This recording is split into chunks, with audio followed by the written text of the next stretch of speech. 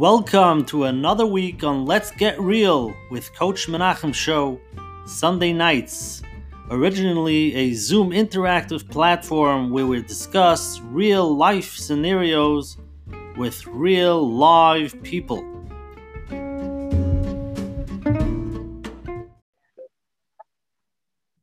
Thank you.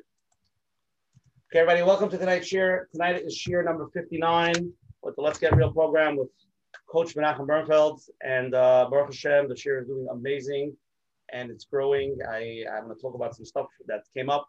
But again, I want to start first thanking everybody for coming on every week and for telling people about it and sending it up, on the WhatsApps, and letting people know who's coming on every week, and people post it on their status. People have been sending it around to friends and this, and every week, more and more people know about it. And actually, there's going to be an article coming out of the Mishpacha magazine about the program, so it should be pretty interesting. It's going to be a little tidbit interview and all the other stuff that we're working on to really make it grow. So that's number one. All the people watching the video on YouTube, please click on the like button and click on the subscriber button for Coach Menachem, and sign up. And every week when the new video gets put out, you'll get it also. I want to start off first with thanking our advertising sponsors every week that promote us on all the channels.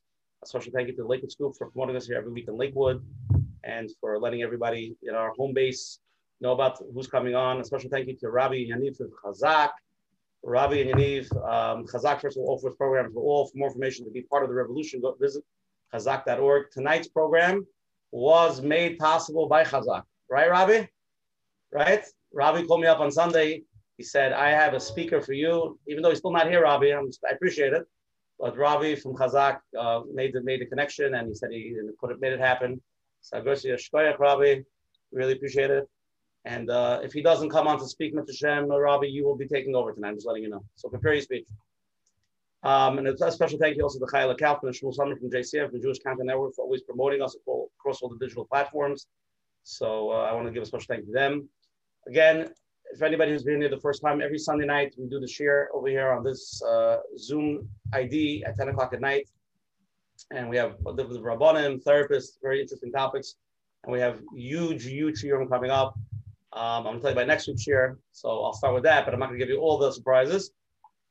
I want to talk a little bit about this weekend. I went away. So now we have time to talk, so I could just talk as much as I want. This weekend, I just came back, mamash, literally 2 hours ago. I was by an amazing Shabbaton. Menachem came with me last time. This time I didn't go with Menachem. The program is called Kesher Nafshi. It's for families that are dealing with off the derech kids or struggling kids. And I went there. There was tremendous Shabbos of chizuk and knowledge. It's run by the biggest speakers. There's a list I can't even read. There's a list of 30, 40 people that come there for Shabbos. It's run by Rav Shimon Russell, who's one of the biggest therapists. That leads the main part of the session, and tremendous amount of chizuk and vulnerability, and I'm just blown away. So again, if anybody is in this, if anybody does have struggling children or teenagers, reach out to them. You can reach out to the guy who runs the whole thing, Rav Gedalia Miller, who's a tzaddik. His number is 718-578-7799. They have one every 6 months, and I got tremendous chizuk there. And while I was there, I was sitting with Rav Shimon Russell, who's a huge therapist, who's in Eretz Yisrael, and we discussed about coming on, and Mr. Shem is going to be coming on next Sunday, June 20th. Oh, he's on? Okay. He's going to be coming on next week, June 20th, on Sunday, and we're going to be talking about he has two main topics, but this is his big topic. He's going to be talking about Shalom Bayis. So I just called him literally right before the shir. I said, what part of Shalom Bayis? He's going to talk about the heart of the marriage, feeling the fundamentals of what love is and connection, and how to work on being one unit. So it's going to be a really, really powerful program. And I advise you to come on early, because we always start on time. Speakers always have their videos working, and they're always here punctual. Rav Daniel, we really appreciate it. Thank you so much for popping in. We already finished the program, Rav Daniel, so have a good night. I hope it went well. I just hope it was incredible, and I'd love to hear all about it. Is the recording available? Right. It's okay to worry about. Okay, so anyway, we just started. I was just giving a little rundown. So next week will be Rav Shimon Russell, and we talk about marriage. Please come early. It's going to be a tremendous program, and come. Again, tonight we have the schus of having Rav Daniel Katz from Eretz Yisrael. I know, it's the middle of the day for him, and he's probably tired after, I was joking, it's 5 a.m. Rav Daniel, I didn't sleep since Thursday. I was by this program, and there was no sleep. So I'm running on like zero, energy. And I know you just woke up, so we're working off different energies. So again, thank you for agreeing to come on and giving a lot of chizuk when we talk about this big topic. We're going to start off first with our Coach Menachem. Please open it up. Let's get the conversation started. Okay, thank you so much for this opening, Reb Asher. I think this itself, we Baruch Hashem have this host of Daniel Katz to be with us with his camera, the Hadras Ponim. You know, it could have been a whole show just with audio. But Baruch Hashem, we're here. So I want to welcome everyone to another Sunday night. Let's Get Real with Coach Menachem. We're Baruch Hashem up to episode number 59, Baruch Hashem. And by now we have covered many, many topics from marriage, divorce, chinuch, davening, connecting to Hashem, how does it work? We've gone through a lot, basically getting closer and learning more, living a Jewish life, and so on, how to make the small changes for the better. So tonight's topic, radical emunah, turning your challenges into the biggest breakthrough of your life. So basically, if you don't have any challenges, then that's good. Sit here and listen. But there are many of us that face challenges. It might be different levels, but we all have our challenge. And when we face our challenge, we think this is the biggest challenge. So hopefully we'll be able to learn a lot tonight. But this is basically overall of all the programs that we did to figure out what are we really looking for? What is it that we want of other, we're working to come closer to Hashem with all of these topics to get better, to see and feel change. So we know to feel change, to have any change, we know that we need to do things differently, because doing the same thing, usually you get the same results. So tonight, Baruch Hashem, we have the privilege and an honor to have Reb Daniel Katz, which I believe from hearing a little bit from his lectures, he'll take us on a journey in the fields of different consciousness, different levels that many of us have never really been there before. So hopefully with that change, we'll be able to implement some change in our life, to take the topics that we discussed, to take the logic that we discussed, and to be able to find how to implement all of this, to have some change in our life. And before I start, I just want to tell the audience, they shouldn't try to understand. Just listen. What we need to surpass the logic, the conscious mind. Let it just listen and let it go in. Let it go past that mind that you think till now has been thinking the same way and looking at the world the same way. And I think tonight we're going to be seeing things a little bit different and going a little bit deeper in Mitzvah Hashem. So I'd like to thank you, Reb Daniel Katz, for being with us tonight in Mitzvah Hashem. And we should all have Siyata D'Shmaya, everybody in their challenges, to have the growth that we need in Mitzvah Hashem. Thank you so much, Coach Menachem. Beautiful opening. Reb Daniel, before we start, I'm going to just read your bio. Are you good? Your camera, everything good? We're good to go? Okay. Perfect. Okay. So let's get into tonight's share. Again, tonight's share is sponsored by Recovery at the Crossroads. Nate is here. We actually spent Friday together. Recovery at the Crossroads is the only kosher inpatient treatment center in the tri-state area.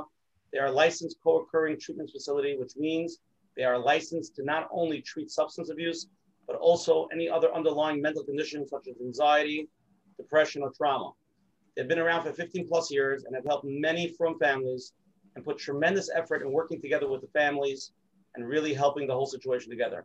If you or anyone you know is struggling with addiction, feel free to reach out to them at 888-466-5950. Again, that's 888-466-5950. Menachem, Coach Menachem, again, where are they located, Coach Menachem? I know already it's in the tri-state area. I got that. Sure, I just want to make sure. Not in Florida? But they're really an amazing organization. Actually, again, this weekend they were there. They had a booth and spoke to some people that did use their services, and they're amazing. And if you are dealing with this, please reach out to them. Again, Daniel, let's go. Here's Reb Daniel Katz's bio, which I just spoke to him the first time in my life on Sunday. So here we go. Reb Daniel Katz is a visionary educator, an international sought-after speaker, and teacher whose mission is to reveal the unity among different paths of Torah in order to allow all Jews to experience its spiritual depth, beauty, and transformative powers. A former award-winning film theater director in Australia, he has lived and studied in Yerushalayim in Jerusalem for the last 20 years and learning some of the best-known yeshivas from some of the greatest Rabbanim, Tzaddikim, and Mukabalim. His famous night classes at Eish HaTorah Jerusalem routinely drew crowds of over 100 people eager to hear his unique combination of Musar, self-development, Hasidus, and Kabbalah. He's also a favorite teacher at Neve Yerushalayim for over 5 years. Today, he's the founder director of the Elevation Project, which through seminars, retreats, and online programs is dedicated to bringing the Torah and Kabbalah, ancient systems of meditation and personal development. Personal development back to the forefront of the generation's spiritual culture. International speaking highlights include lecturing at Sinai in Dabir Conference in South Africa, where over 5,000 people attended his elevation workshops, presenting at the competitive techniques of I can't even read it. Hosted by the Dalai Lama Mind and Life Institute, and his 2016 appearance at the world's premier mindfulness and business conference, Wisdom 2.0 in Tel Aviv. Rab Daniel, it's my honor to welcome you to Let's Get Real, Coach Menachem 3.0. Please open it up. Thank you, Asha. Thank you, Coach Menachem. I'm just so impressed that there's so many people here awake at 5 o'clock in the morning with a desire to learn Torah. That's tremendously inspiring. You all got up so early. I'd like to say thank you to everyone, and I'm aware that there's a very diverse group of people here, a lot of holy, from Yidden, religious Jews, as we know, and a wide collection of all different people from different backgrounds. And together we get to watch the sunrise in Jerusalem, because my other camera's not working. So now we get to stare at my window. I hope if I'm bored, you can just, check out the sunrise and enjoy it. I'm boring. So I was told to say about 10 minutes on something we're going to discuss today, which we've called radical Emunah. And, Emunah is a discussion. What is Emunah to begin with? So Emunah is usually described as faith. What is faith? If you look up faith in the dictionary, it says to believe in something without logic or evidence. Right. So what kind of fool would believe in something without logical evidence? That's called faith. So there's a very interesting idea that the Baal Shem Tov has a very radical idea of what Emunah is. The Baal Shem Tov called Emunah Deveikus. And Deveikus is, Emunah by the Baal Shem Tov, it doesn't mean something that you believe in. It's not a logical belief or an irrational belief. It's something that the Baal HaTanya would say is Lamalam and Atam V'das. It's a higher state of consciousness. Today, that in modern times, would say Emunah is not something you believe in. It's a state that you go to. That means even when we face challenge and pain and suffering in our lives, there's a part of our consciousness, there's a part of our das, a higher state of awareness, which at that moment is aware of Hashem, is aware of the divine, is aware that everything is good, that everything is not happening to me, it's happening for me, as the saying goes. And what the challenges of life is when I'm facing challenge, and intellectually, I don't know why this is happening to me. I wish it wasn't happening to me. It's making me full of pain or anxiety or frustration or anger. I don't have to convince myself that there's a Hashem, so to speak. I have to access an awareness within me that Ein Od Milvadai, that there's nothing but Hashem, if that makes sense. So I want to present to you a certain idea today. Now, we run these seminars, retreats around the world, and I'm going to talk about an exercise which is literally straight from Chassidus. It's in the Beis Halevi, it's in Chassidus, it's in Rabbi Nachman, it's in the Baal Shem Tov, it's in the Moed Naim, it's in countless Chassidic sources. And it's a way to understand why do we face the challenges that we face in life? Why do bad things happen to good people? Now, the short answer to why bad things happen to good people is to make us better people. That's basically what it comes down to, right? If everything in the world comes from Hashem, and that means everything in the world that's happening in our life, positive or negative, is coming from Hashem, and Hashem, Avas Olam, Hashem only loves us. So then the reason bad things happening is because Hashem is challenging us to evolve, to grow, to change through the challenge that's taking place. And what it means to really have Emunah, it doesn't just mean to believe in God. It doesn't just mean to believe in God on a good day when everything's going well. The Nesiv Shalom, the great Hasidic master Nesiv Shalom, he says there's actually 3 levels of Emunah. got to do with three parts of our consciousness. One's the emunah of the moach, the faith in the mind. That means I can say, I know there's Hashem, I know Hashem creates everything, and I know Hashem loves me. And then suddenly a car pulls in front of me in the road and I scream at him, get out of the way. And I scream all the worst names at him in the world. And then I keep going because as I'm thinking how much I believe in God, at the same time, this guy's an idiot who pulled in front of me, right? So at that moment, I have it in my head, but I don't have it in my heart. What happened to my heart? My heart was full of anger, kas, gaiva. Who's this guy to think he can pull in front of me? So when something resists me, when something comes at me, right? So what happens is I have a emunah in my head, but I don't have a emunah halev. I don't have the emunah in my heart. I can't feel it, right? And then there's something even called the emunah ha'avarim, which means that it comes down into my body. My body is pumping on the energy of ein od b'vadai. And that's a deeper thing, which is not for today's discussion, but that's the root of all illness, physical illness, and all physical healing comes from bringing emunah into the body. The Baal Shem Tov and other tzaddikim said that all physical illness actually comes from a lack of emunah in the body.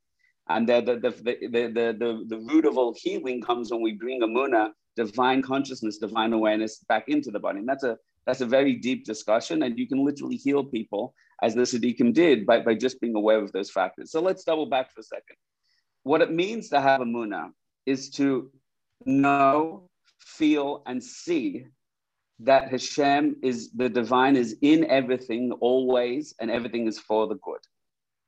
To not just believe it intellectually, to not be able to bring proofs intellectually, but to have that so deeply embodied in my heart, so deeply embodied in my feelings, that my heart is well, even when someone pulls in front of me, even when terrible things happen, tragedy strikes in my life, even when I'm going through the biggest suffering, to actually realize that this is here to build me, here to grow me, here to make me. And when the more I realize that, then the more I am joyful. I always say, what is the litmus test of true emunah in your life? How do you know if a yid has true emunah? The answer is simcha, is joy. That we can maintain joy consistently through all the challenges in our life. Now, to do that, there's a certain algorithm that we teach.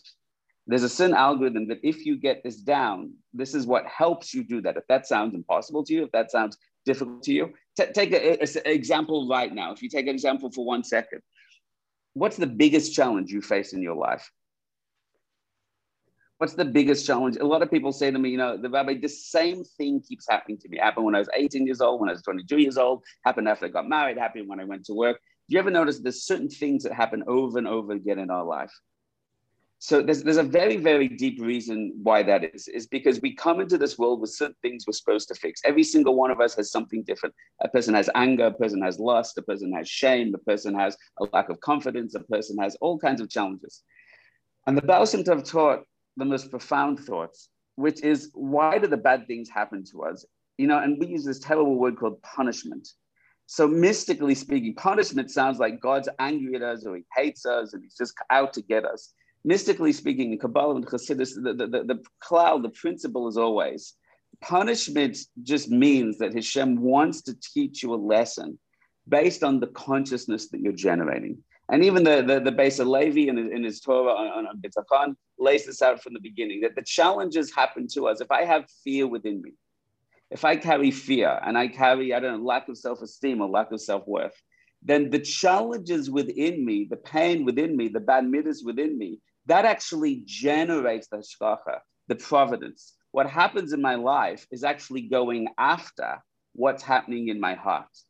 What's happening in my life goes after what's happening in the heart. The hashgacha, the challenges I face are being generated by what Hashem wants me to work on. And we're going to talk about this principle today. And if you get this down, I have truly never seen such a game changer in people's lives as the ultimate way to face our challenges and overcome them and shine through them and grow through them.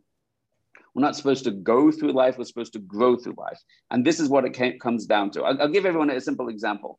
I had about 4 years ago a big question. We live in a beautiful part of Jerusalem. There's lots of shuls. I'm a Neshama Klali. I'm not like one Chassidus or one thing. I like to go chaperine from all different beautiful places, all different shuls. But when you have kids, when you have little kids, it's very important to give them a place, a shul, a community that they feel a part of. But I was like, I can't be mitzvah myself into one place. That's just, I'm a Baal Tshuva background, so I'd like to connect to different places. So after a while, it really came down. It got more and more serious. And my wife said to me, you know, we have to choose a place. We have to choose a place. Baruch Hashem for wives, they keep us on the straight and narrow, as they say. So fine. So I've narrowed it down to two. There was one beautiful shul in Ezras Torah. There was one beautiful shul in our neighborhood. I thought either of these is good, but how do I know which one is mine? There's one that was more holy in Ezras Torah, but I thought, do I really know these people? Do these people care for me? I'm going to connect to them. I don't really know.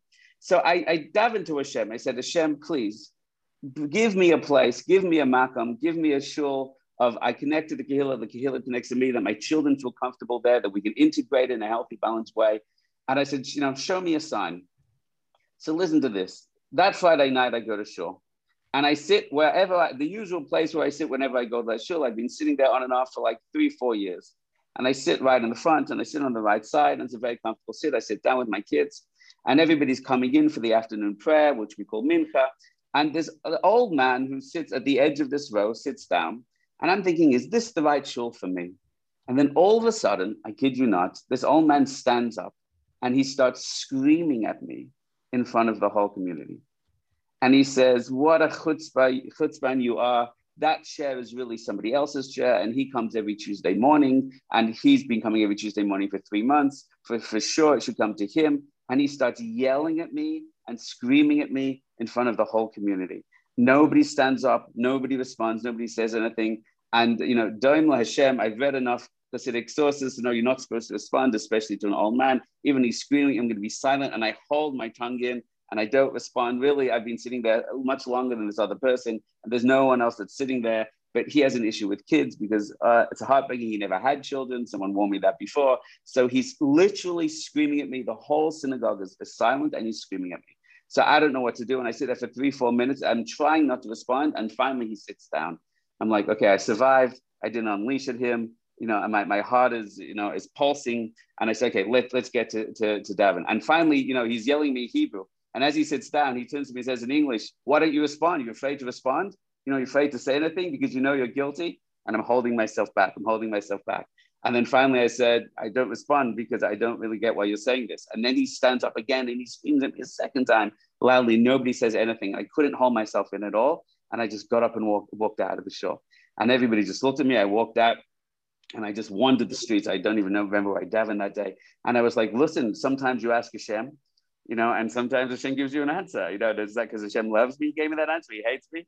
But Hashem says, not the shul for me. And for days I walked around, that old man, that, you know, that fool, that lonely man, he's so pathetic, you know, and the synagogue's so terrible and it's so awful and nobody stood up for me, etc. And I walked around for days pointing my finger at that person. And finally around Wednesday or Thursday, I was doing his Buddhist and I was taking a few moments of Cheshbon Nefesh. And I said to myself, you know, Hashem, thank you for showing me that shul is not for me, right? And but I couldn't believe how much anger and pain I was carrying for days. Why couldn't I move on? I'm a spiritual guy. I take Avodas Hashem seriously. I try to, you know, be mispointing a little what's happening within me, but I couldn't let it go. And around Thursday morning, I was sitting there working on myself and I realized that he hit a really raw nerve within me. And it's something I honestly never knew before. And the raw nerve within me when I was going very deep into what anger or pain I was feeling, it's the fact that I always feel I'll never be accepted. I always feel as about tshuva, I'll never have my makam. I always feel in any place that I teach, you know, people are going to say, well, that's a little deeper than what we teach here, or it's slightly different in some way. And I always feel like, you know, I've never had a shul, I've never had a makam, and different tzaddikim, I connect in different ways, but I always have this fear that I'll always be rejected. I can go back to my family and my parents. We can do a long story and a long therapy session together. If Coach Menachem can coach us all through it, Gavaldik. So at the end of the day, I suddenly realized that and I started crying to Hashem and I started just releasing that. There's a process the Baal Shem Tov says is called Hala to Midat. And there's 3 steps that you go to release that pain. And then suddenly I felt at calm, that Hashem has always loves me and I have my place with Hashem and we have a beautiful project. We have many students and I have a beautiful family and Baruch Hashem, I have a good wife and there's so much love and I have my place. And one old man standing up screaming at me doesn't have to undermine my existence in the world, you understand? And I suddenly felt, you know, I'm okay there. But rather than looking at the man and blaming the man, I started to turn my avoda inside. And I found that there's something I carried all my life that I honestly didn't realize I carried. And at that moment, it was such a gift because I realized, Hashem's not making this happen to me. Hashem's making this happen for me. And therefore, that man was teaching me a tremendous gift because I didn't realize that I felt left out. And that's a lack of emunah. Feeling left out is a lack of emunah, because how can you feel left out when everything is God and everything is divine and you're connected to everything? So I want you to know, Cheva, something amazing happened. That Friday morning, I got a call from a man in the shul. And another man, he just said, I want you to know, Reb Daniel, I was so sorry what happened. Everyone in the shul was talking about it all last week, but we miss you and we hope, it's one old man and he has a lot of sorrows, and we hope you're going to come back and join us. And literally for 2 hours, the phone called and the Gabbai called and many of the rabbis called and the Chevra, and they all said, please, we love your children. We love that you bring all kinds of Chevra here to the shul to introduce them to the Torah, yeah, and we love it so much. And that Friday night when I walked into shul, literally, even though I was kind of anonymous there, like 50 people walked over to me and said, they're so glad to see me there. And that is a tremendous example of the teaching that the Siddiqim teach, that the Baal Shem Tov teaches, Rabbi Nachman teaches, and so many other Siddiqim. That is our pain. It's my feeling of abandonment, which comes down, and I can tell you the Kabbalistic language if we have time. I'm not sure it's today, tonight, this morning, wherever we're up to, the sun's still coming up, Baruch Hashem, is that my anger or my fear of abandonment actually came down as a shkacha into this old man in order to bring me closer to Hashem, to help me overcome that block, in order to bring me closer to a shul, to help answer the question, where should my family be? But what we all do is go through life saying, I believe in God, I believe in the divine. But all the challenges that come as we blame our boss, we blame Trump, or we blame Obama, or Netanyahu and Bennett. I mean, Baruch Hashem, there's a new prime minister in Israel. We have someone new to blame for our problems. Or we blame our wife, or we blame our children. And I'm very, I'm going to be strong about this, but I mean this with tremendous love and compassion. We blame the abuser that abused us, and what we fail to do is say, what can I learn from this? How can I grow from this? People go through unbelievable pain and suffering. It's hard to imagine. And people who are abusive, that they should be put in jail, they should be taken away. I have no doubt about that. But to be able to build and grow with our lives, the challenges, the unbelievable difficult question, the radical emunah, is to say, if Hashem really was in this darkness, if Hashem really took me down into the darkest pit of suffering or pain, what confidence did he want me to believe in myself? Did I feel so abandoned as a child in that abuse? There was Hashem teaching me that I can feel so unconditionally loved, so unconditionally confident, believe in myself, that Hashem wants to show me that I can overcome any block to experience that. The radical emunah is the ability to feel Hashem in your heart by A, realizing that everything is being controlled by Hashem. B, to awaken within me that which resists my emunah, that which resists the faith. To see, in order to release that, in order that D, now I can see the divine even in the greatest moments of challenge. That was the power that the Siddiqim had. That was the power the true masters had. They could find joy and love and connection and opportunity and blessing and growth and healing, even amidst the darkness. And to do that, you have to get out of the challenges that the Adam Harishon, Adam and Chava all gave to us, that when they made a mistake and Hashem came to them and said, no, Adam, what did you do? Rather than saying, well, let me tell you about my midas of desire, let me tell you about the mistakes that they made. He pointed and said it was Eve's fault. Eve made me do it. And Eve, it came over to Chava, Eve.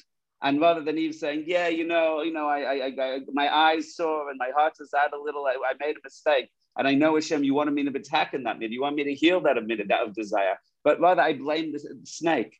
So when you blame the woman, when you blame the snake, when you follow that chain or that free fall, then what we do is we stop believing in Hashem. We stop saying, Hashem brought me to this moment. Because Hashem doesn't want me to point out, to blame that person. Hashem wants me to look in and say, what is it that I need to learn, own, release here? And that radical place of ownership, and that radical place of seeing that this is a gift, that's when we can do the most healing, the most growth.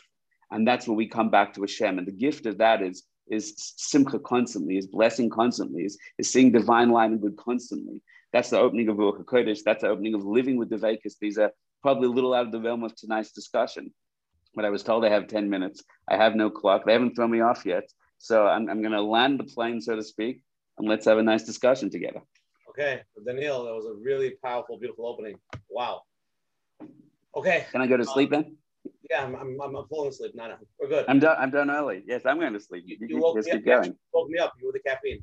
First of all, is your phone plugged in? I just want to make sure you're plugged in. You're good? Yeah, I'm very high tech. My phone's plugged in. Good. Okay, I heard that before the show. It doesn't seem so. Yeah, that's right. I feel the same way.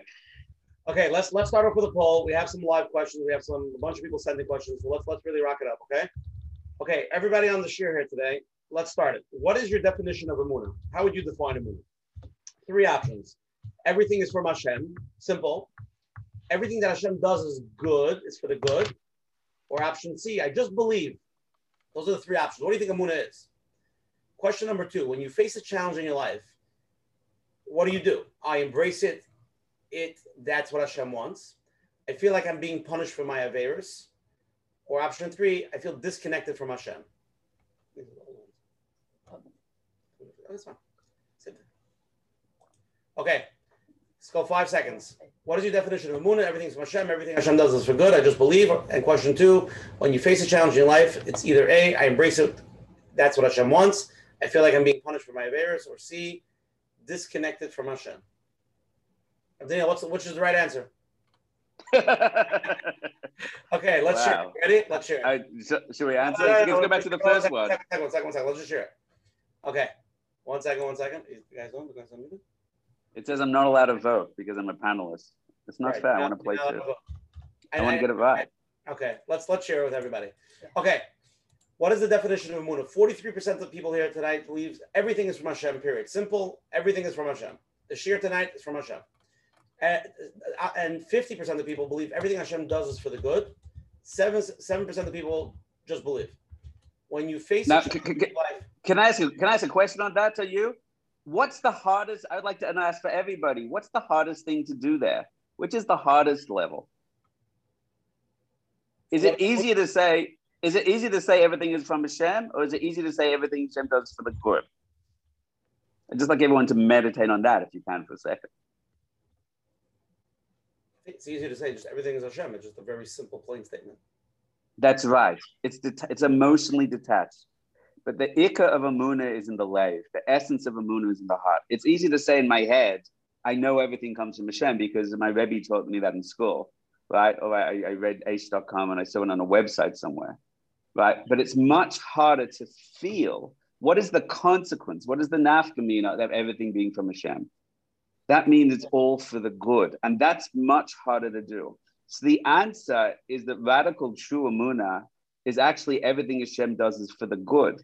Everything is from Hashem is a nice theory, but it's from the good means that's the beginning of avodas Hashem. That's the beginning of hard work. Can I feel the good?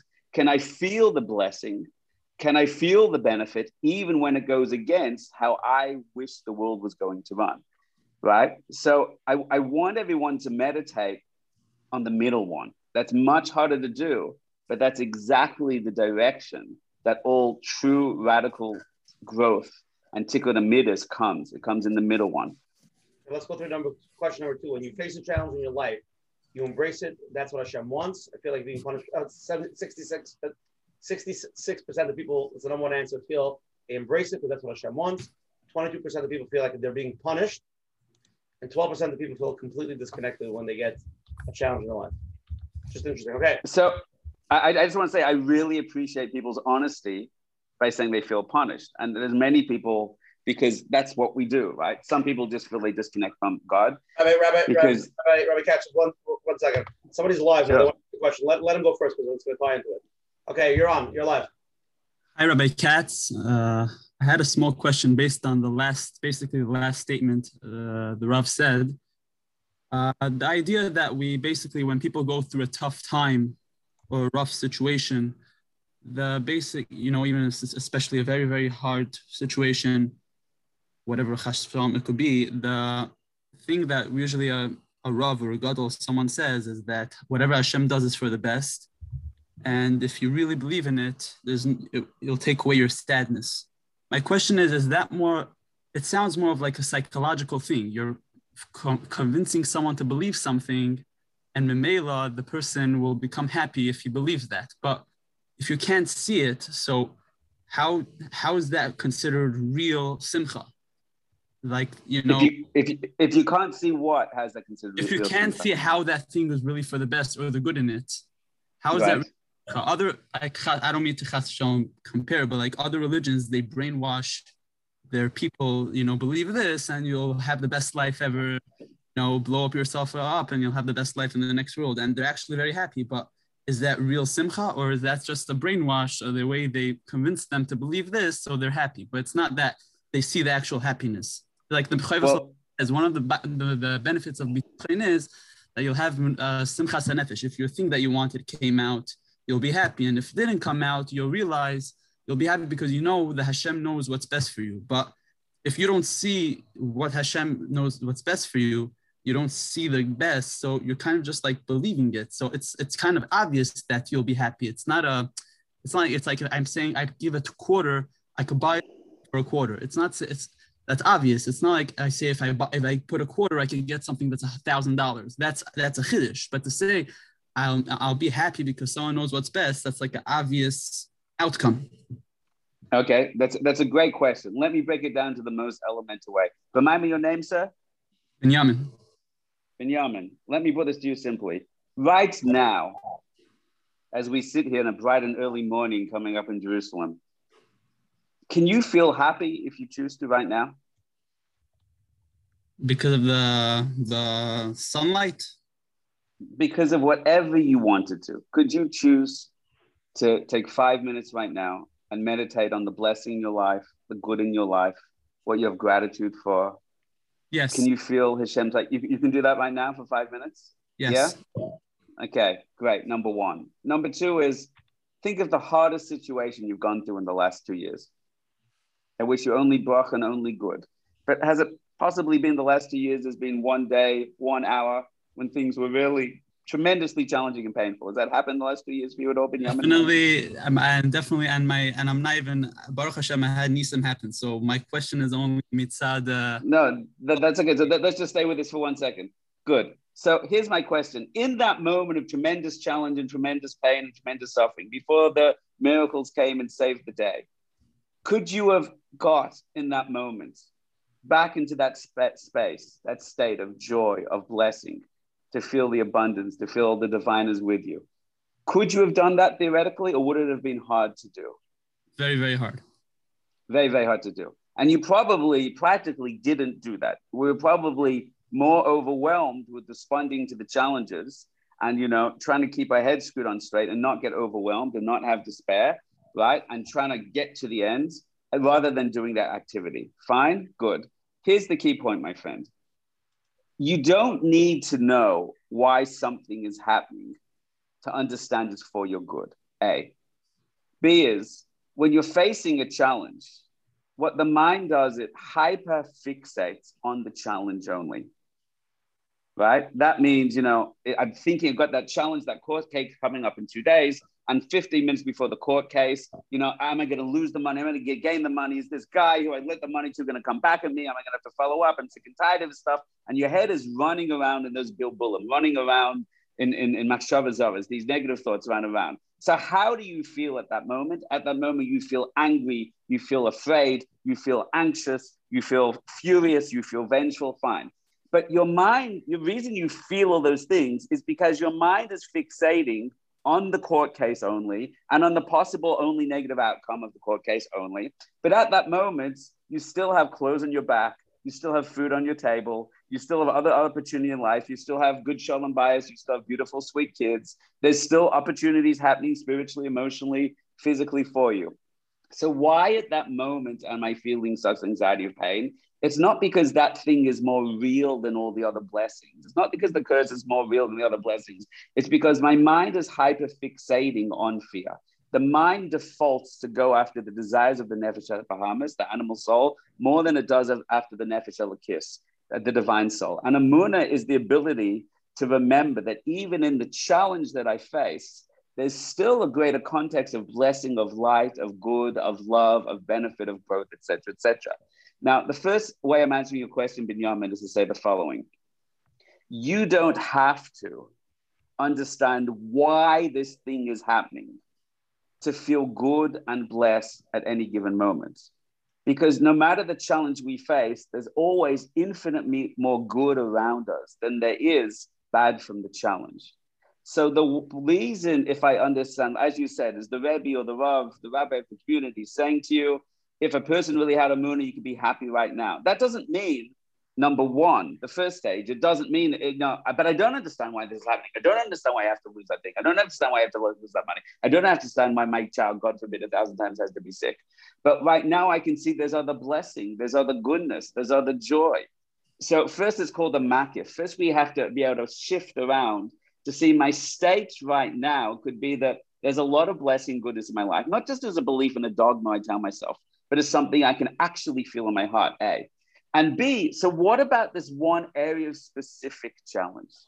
In this one area of specific challenge, I can say, rather than everything is terrible, everything is Gehenim in hell in this one place, I can use the light and awareness of everything around that. And then I can say, well, what could be the benefit here? What could be the growth opportunity here? Am I learning to have tremendous courage? Am I learning to have tremendous discipline? Am I learning to have tremendous patience? And when I can appreciate the why, then I can survive through any what. When I get the why and I can theorize from the why, and I understand all the other blessings in my life, and I'm focused on how could I grow here? And I'm going to take it to the next level, Binyamin. Here's the key. If I begin to ask the question, when people want to know why is this happening to me, a great tzaddik in Jerusalem by the name of Sri Meir Zilberberg, maybe you know him. He said to me once, we never know why Hashem does something. We don't know why he does it, but we can, because his mind is so big and his calculations are so incredible, they're infinite. But we're allowed to ask, what can I learn from it? I don't know why it happens, but I can begin to say, what is Hashem trying to teach me? When you're facing a challenge, A, you can still find joy being aware of all the other blessing in your life and not lose context of that. That's part of Emunah. B, I can begin to say, what can I learn from this? And one of the great ways to understand what is Hashem asking me to learn from this, it's to say, what is it triggering within me?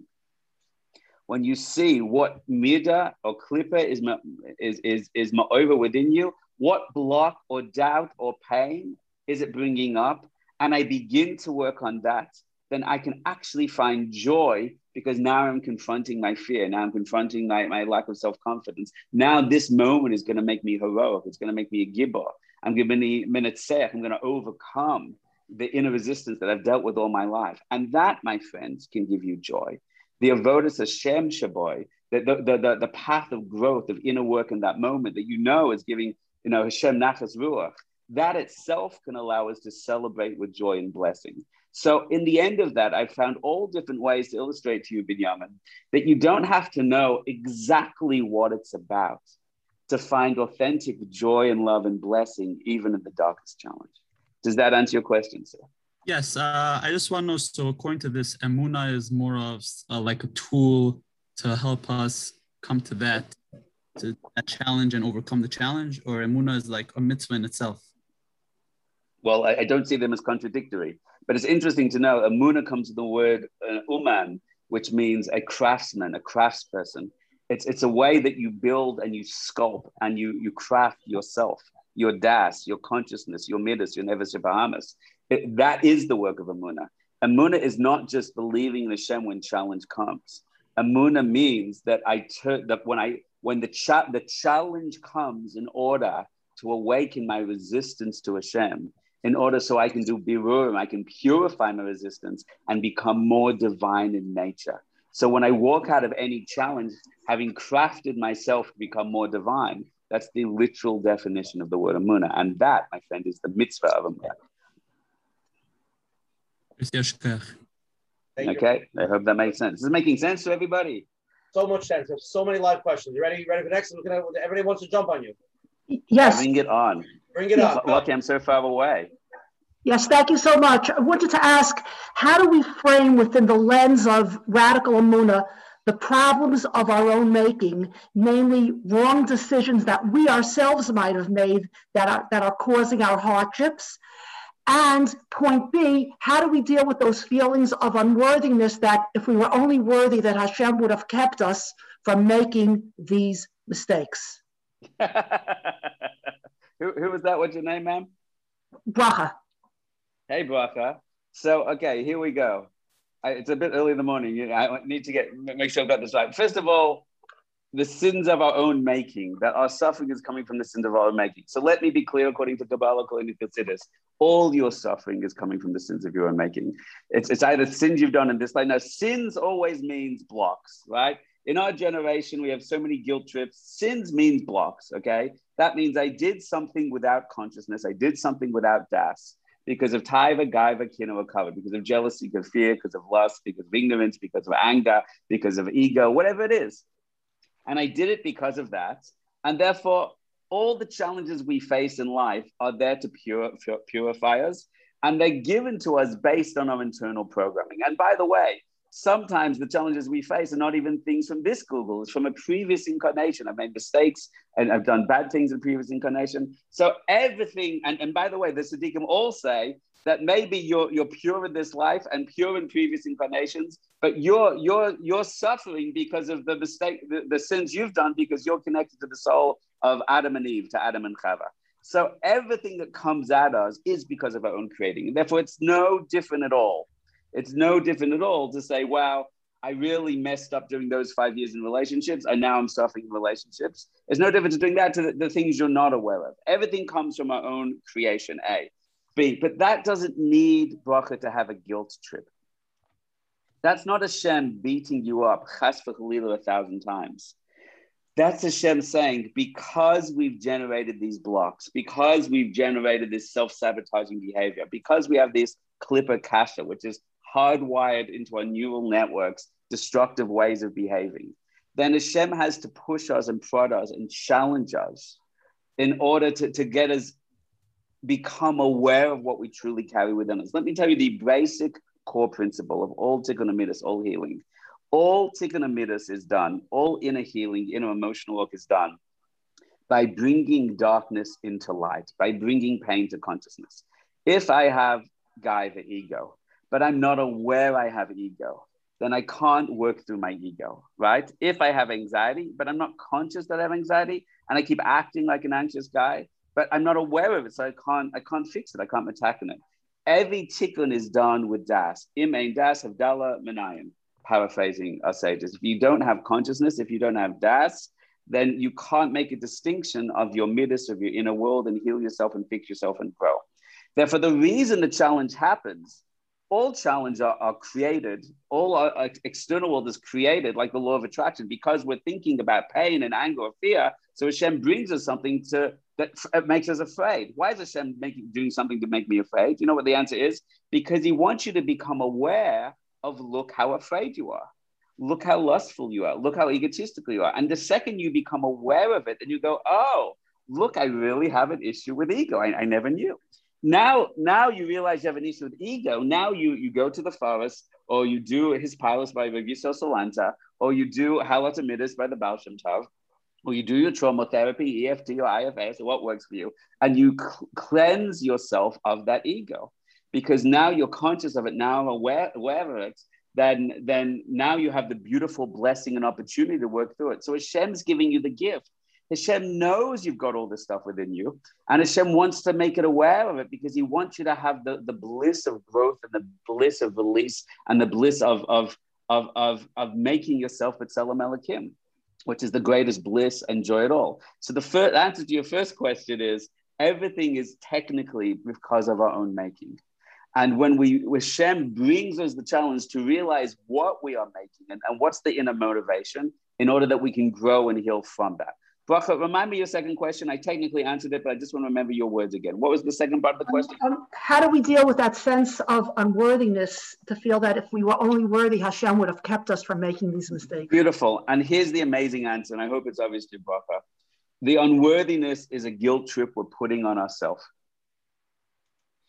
The opposite is true. Hashem never gives a challenge to someone that does not have the capacity and ability to overcome it and grow from it and learn from it.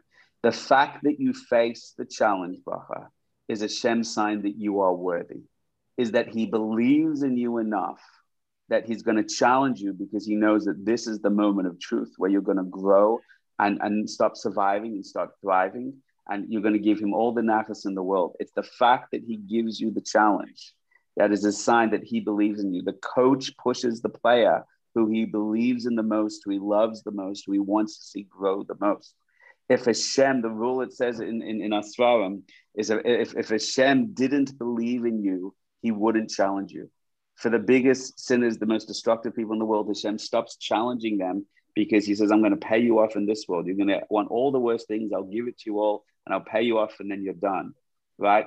It's so when you face a challenge, say, thank you, Hashem. Oh my God, even though I'm terrified right now, I see you care enough to prompt me towards, the biggest growth in my life, and bless me, Hashem, and give me everything I need to stand up to this challenge. And that's the secret. When you understand that, when you don't collapse under your own fear, when you don't collapse under your own despair, then you get the blessing to overcome anything. And one last thing I want to say on this, Bracha, if a person believes, oh no, I've created this, and oh no, I'm not worthy, and this for sure means I'm going to fail this, then that itself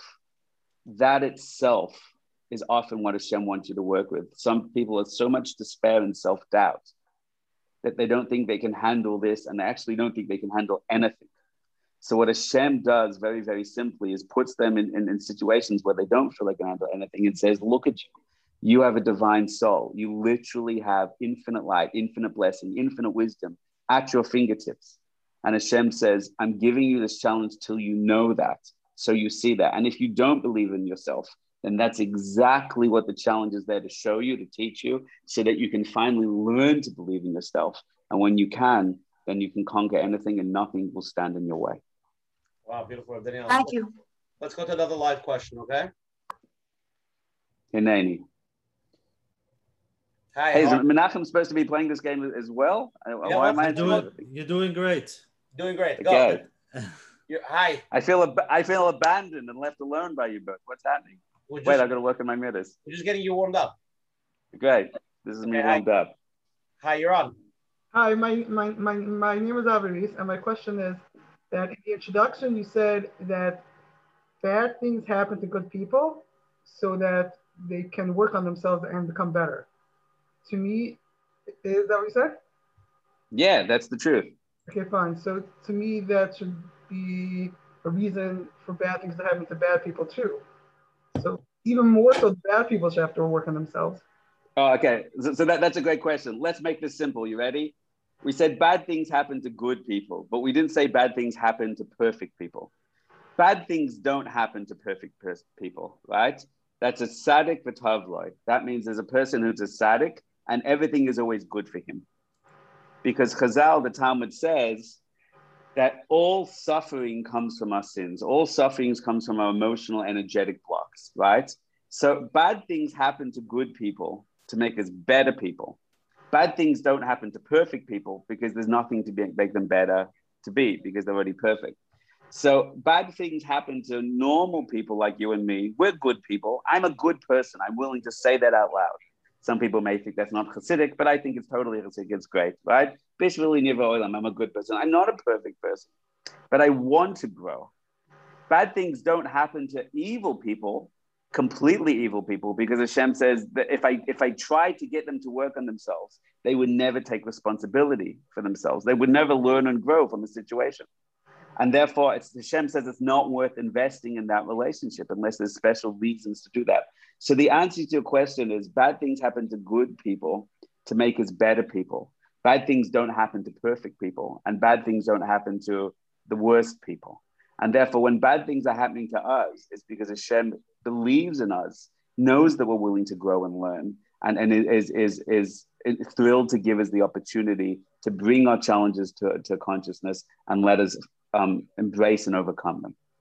So basically what you're saying is that when we say that, or when you said that bad things don't happen to evil people, referring to very evil people. Yes, that's right. And everybody else in the world, the way that we see it, will have challenges.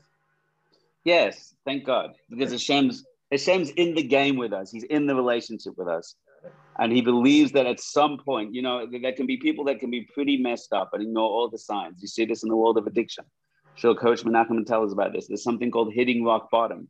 And that means the first 50 blows to the head, the first 50 blows to their life, they weren't paying attention. but suddenly they hit rock bottom. And that's the moment you may have seen this person, dealing with addiction, blowing up his family, blowing up his life in every way, God forbid, and nothing was turning him around. You may want to call him really corrupted, but suddenly hits rock bottom and suddenly goes, you know what? Today is the day I begin to take responsibility for my life and journey. And it's the most humiliating moment of his life. And it's the most joyful, blessed moment of life, because that's the moment where everything changes and everything expands. But he takes personal responsibility. And that's when, why do bad things happen to good people? He may be a messed up person in that point of his life, but fundamentally Hashem was fighting for his soul. And Hashem knew that if he could take him to this point, his soul would turn on, he would begin to take responsibility and grow. And that's a perfect example that Hashem never gave up on that man, that woman.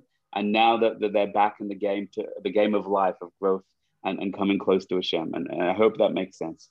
Yes, when the challenge comes, that's Hashem believing in us. And if we answer with that attitude, then we know there's something to work on, there's something to learn, there's something to grow. And Hashem believes in us enough to give us the opportunity. And then say, Hashem, you're giving me this opportunity, so let's do this together. And that's when the magic happens.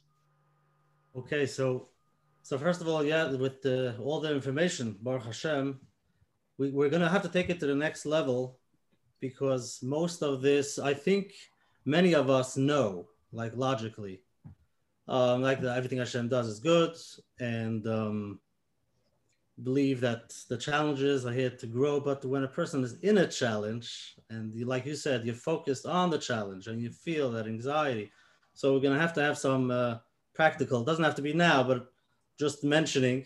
I'm just going to read now the question that came in. What's the fastest and most powerful way for us to strengthen and build our emunah if we have challenges with it? And another piece to the question, I've heard you say that some people's emunah is really just false emunah. What does it mean, and what are we looking for so that it's not false? Okay, well, let's take this one at a time. First of all, if people want to get practical, if someone's dealing with a real issue in this space right now, and they're brave enough to come up and want to talk about it, share that with the group, I don't mind getting very real into the nitty gritty, okay? I don't mind doing that in real time. So I'll leave that in your hands. We're not here to push anyone to do anything they feel uncomfortable with, but we're certainly happy to give people the opportunity if they're ready for it. So with that in mind, Coach Menachem, the first question was, please remind me. So it's the fastest and powerful way for us to strengthen our emunah. Fine. The fastest and powerful way to strengthen your emunah is I'm not pausing because I forgot the answer. I'm pausing to find a way to describe it in a real way. Real emunah, as was described by the Siddiqim, looks in our generation more like something we call meditation. And if you see what Rabbi Nachman said, you see what the Baal HaTanya, the Alter Rebbe said, you see how the Baal Shem Tov described it, you see how the Moreh Naim described it, you see how so many Siddiqim describe it. Emunah is devekus, and that means they would sit and quieten their mind. They would learn some Torah about what it means, Malach haaretz kavoidoi, leis asa panui minei. That Hashem is in everything. Hashem is in the trees. Hashem is in my hand. Hashem goes to all the worlds above. They would quieten and still their mind. They would go into a deeper state of consciousness, which we teach, which you can learn, which is a very practical thing called devekus. When you begin to feel tremendous light within you, kedusha within you, the Piazetzner Rebbe goes through this in depth. You can imagine Hashem. You can imagine tremendous love and compassion He has towards you. And you begin to feel Hashem. You begin to feel that light, that infinite connection, that Tanug Elokei, that divine pleasure. That's a trick you learn to do.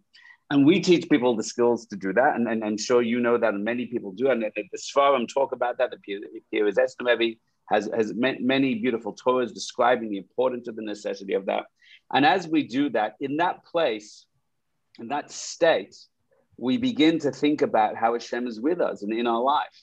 And we begin to think in that place, here's a challenge I'm going through my life. Here's a relationship with hard. And I feel I feel there's no way to overcome that relationship. It's a big challenge. I don't know why that's happened to me. And the first way, let me say this clearly. The first way that we build emunah is to learn Torah and to understand intellectually how can it be that there's challenges. How can it be that what appears to be darkness is really divine light? Number one.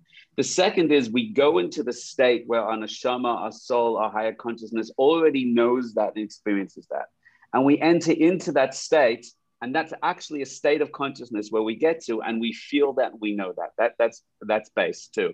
And what you can do that is you bring that, the Adat Hayom, you should know today, and you should bring that to your heart until your heart feels that love. That's Yichud Hashem, that's Avos Hashem.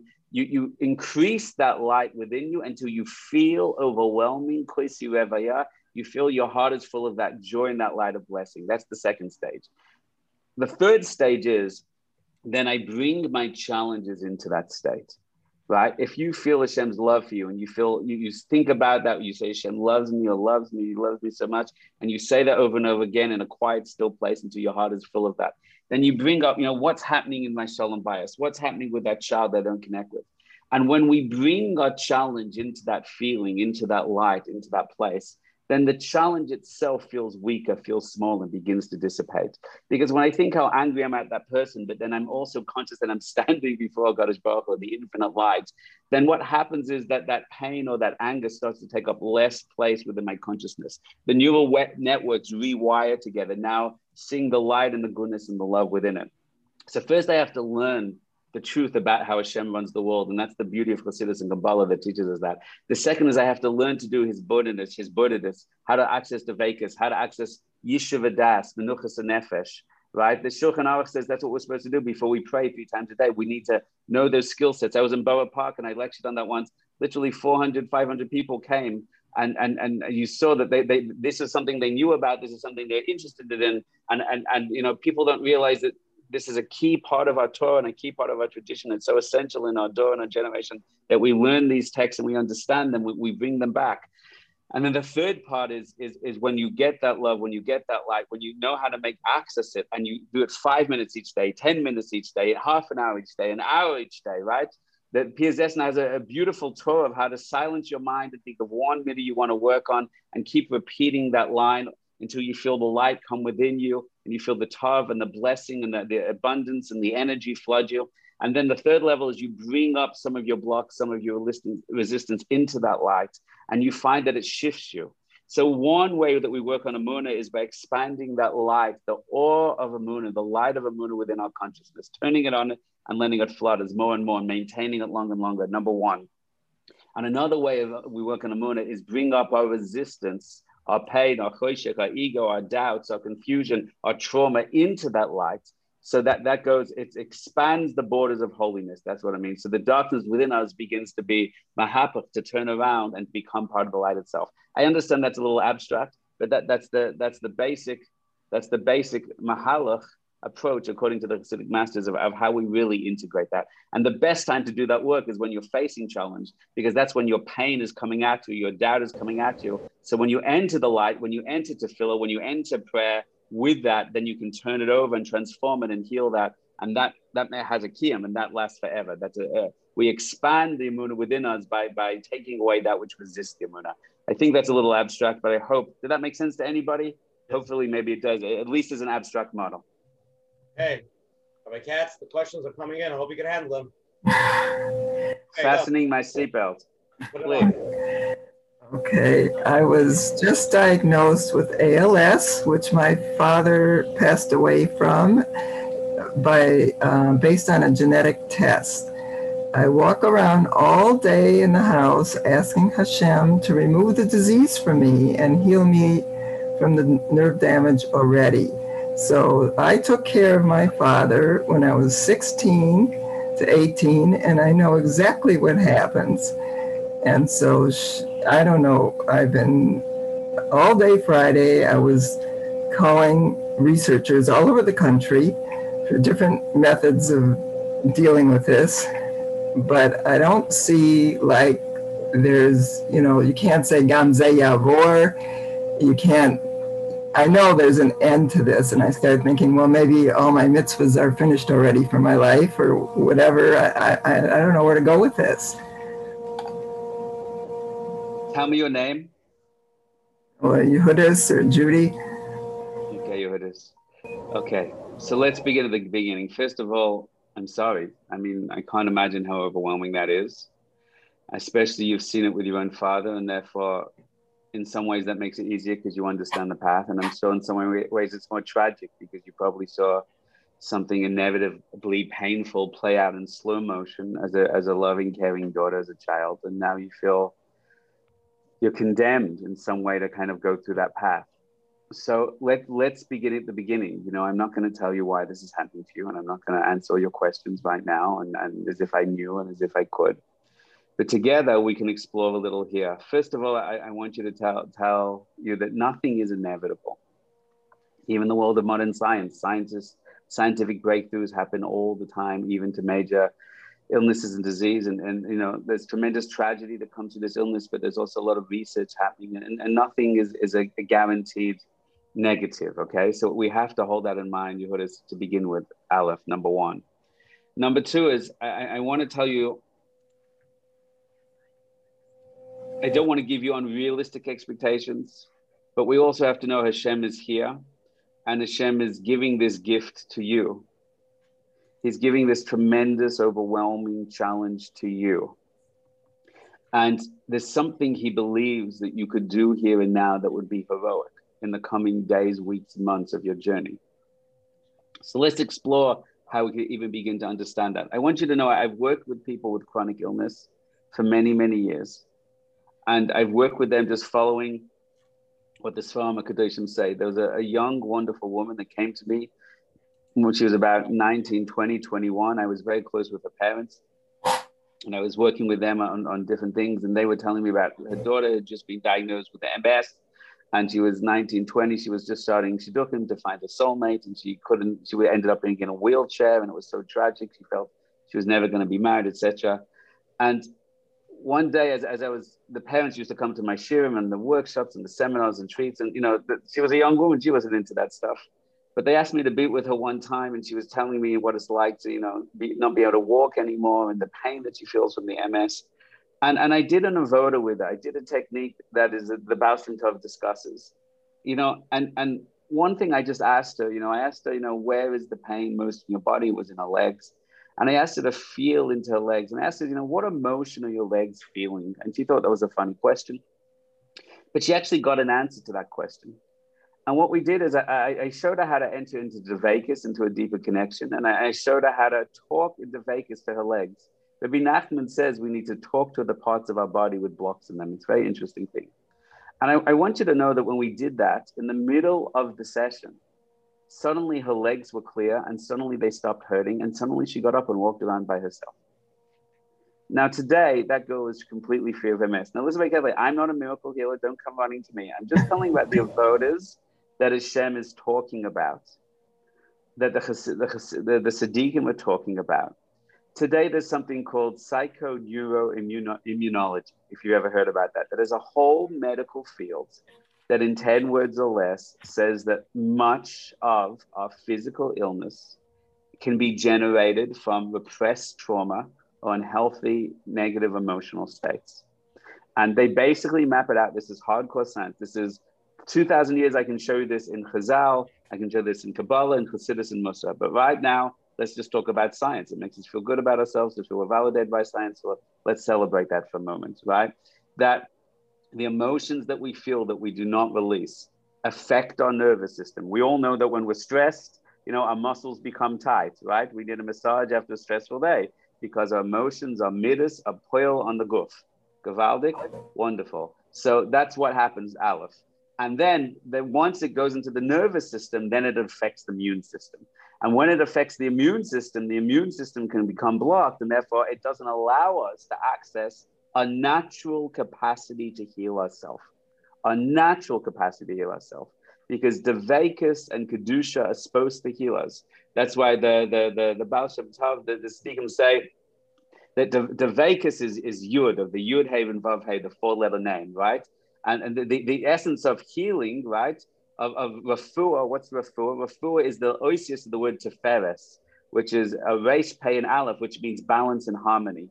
So I hear when my nefesh Bahamas, when my ego and my nefesh, my midas become more powerful to me than my devekis, than my divine soul, I lose harmony between my consciousness and my body. But when I enter into devekis, the Baal Shem Tov says that all illness comes when our body is no longer connected to our soul. And the connection of the body to the soul is the work of Emunah, number one. And that's why one of the words for sickness is Davai.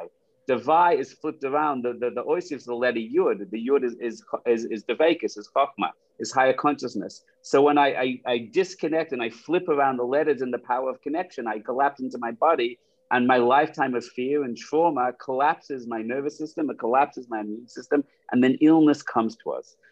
So all this is a long way of saying, you'll forgive me, Yehudis, it's a long way of saying the following thing.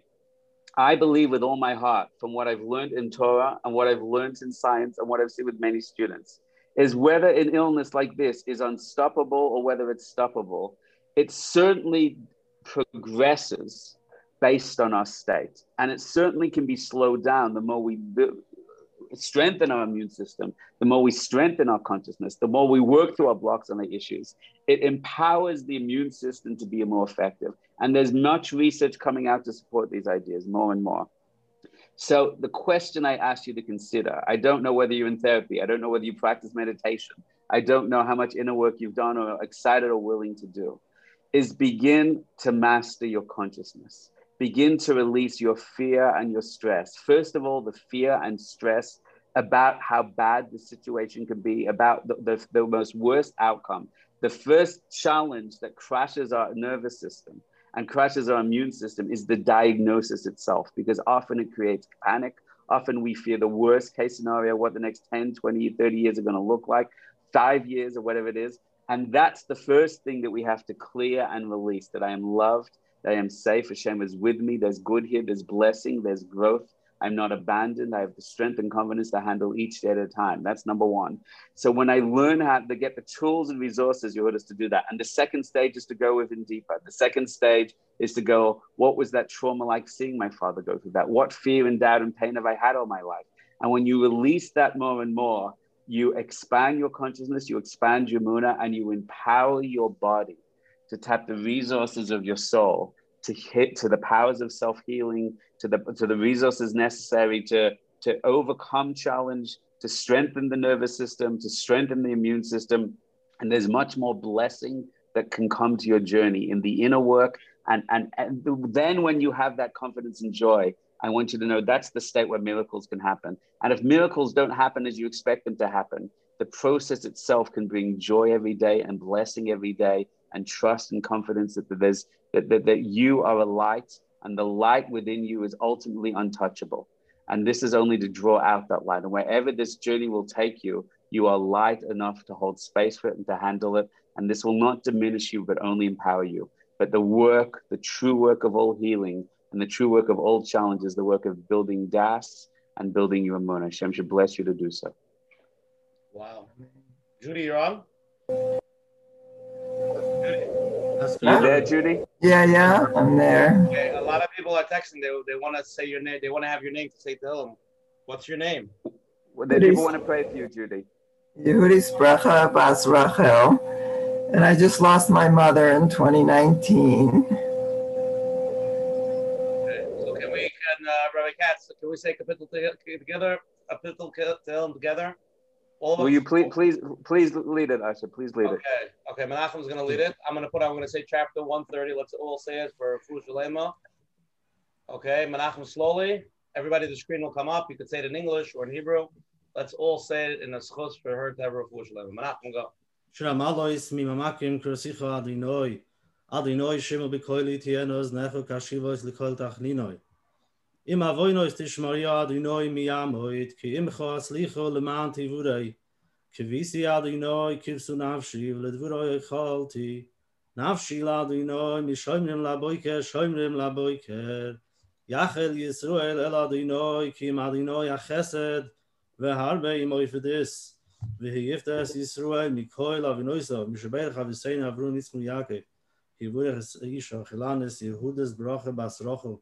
Om shashim yichfu shalem l'shemaim l'chis nefesh l'chis agif. Hashtu ba'gul v'zmakure v'noimad umein. Amen. And beautiful. Okay. Wow. Okay. Next live question. You ready? Ready. Okay. Let's go. Hi. So my name is Shani. Thank you so much for coming on. I want to ask you, what are the steps that you take to bring your Amunah from the Moach to the Hergesh? Fine. Hello, Shani.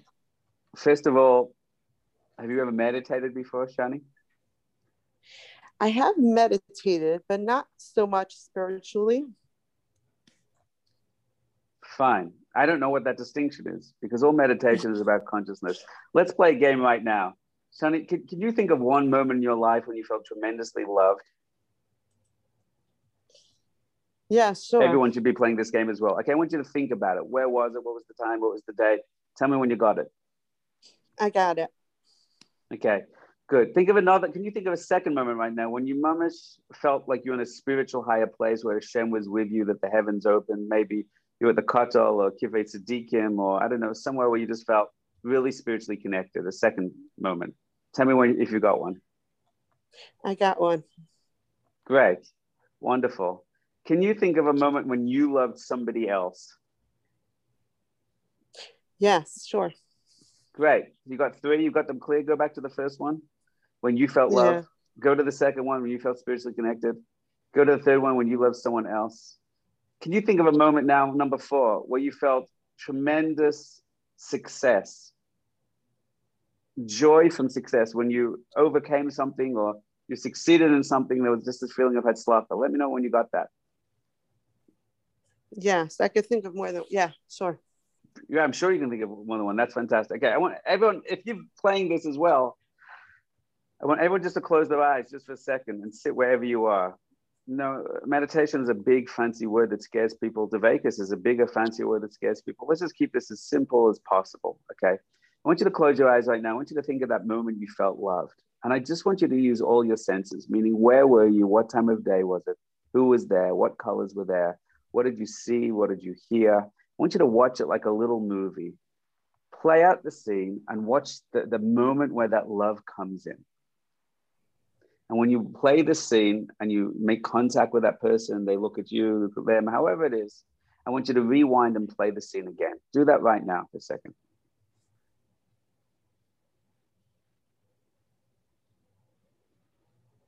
Can you do that, Shani? Are you able to do that? Yes, I did it twice. Great, great. Now stop. Now let's move to the second one. What was the second one we said? A moment where you well, felt it was spiritually 2 moments connected. where you felt, yeah, spiritually connected, right? Great, so good. I want you to now close your eyes and watch that as a scene right now. Where were you? Where you were standing and sitting? How long did it last for? What were the words that opened your hearts? How did it feel in the moment? How were you seeing the environment around you? What were you feeling about life? What did you smell? What did you hear? What did you taste? Rewind and play. Rewind and play. Okay, Shani, I want you to jump right now to the third one of you loved someone. What was that moment when you felt tremendous love for someone? Time of day, who the person was, the look in their eyes, what they were wearing, what were you wearing? What did it feel like in the room? What were the sounds around you? What were the smells around you? Rewind and play it, rewind and play it. Fill in all the details you can right now.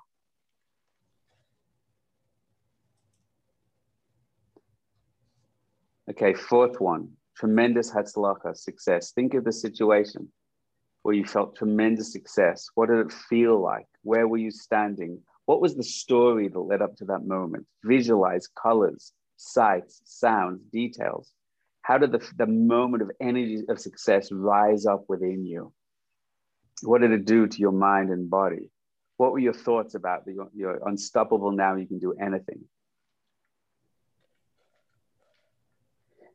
Okay, Shani, I want you to go back to the first one now. A moment when you felt loved by someone. Just keep watching it over and over. I hope everyone else is doing this too.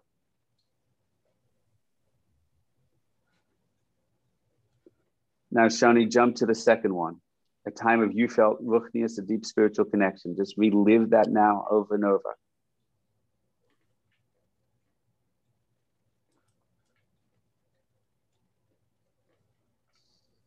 Okay, the third one, when you felt tremendous love for someone. See it, feel it, remember it, details, colors.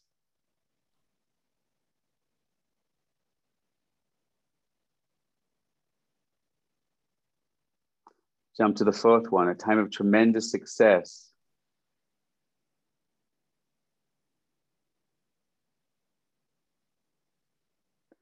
Go back to the first one, a time when you felt tremendous love. I want you to realize Ein Od Milvado, that love that you felt from another was really a love from Hashem. Hashem just used that person to shine that love into your heart. Feel that love powerful. And realize it's from Hashem. It is powerful. Now it's opening up. Keep going.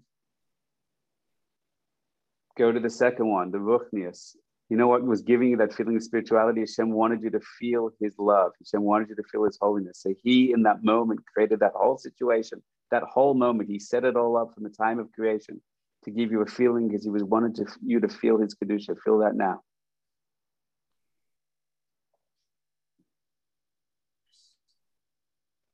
Go to the third one, someone that you love. Hashem created that person to show you the love that you have within. Hashem is generating that soul and opening your eyes to see the good, but everything you love about that person is just a part of Hashem.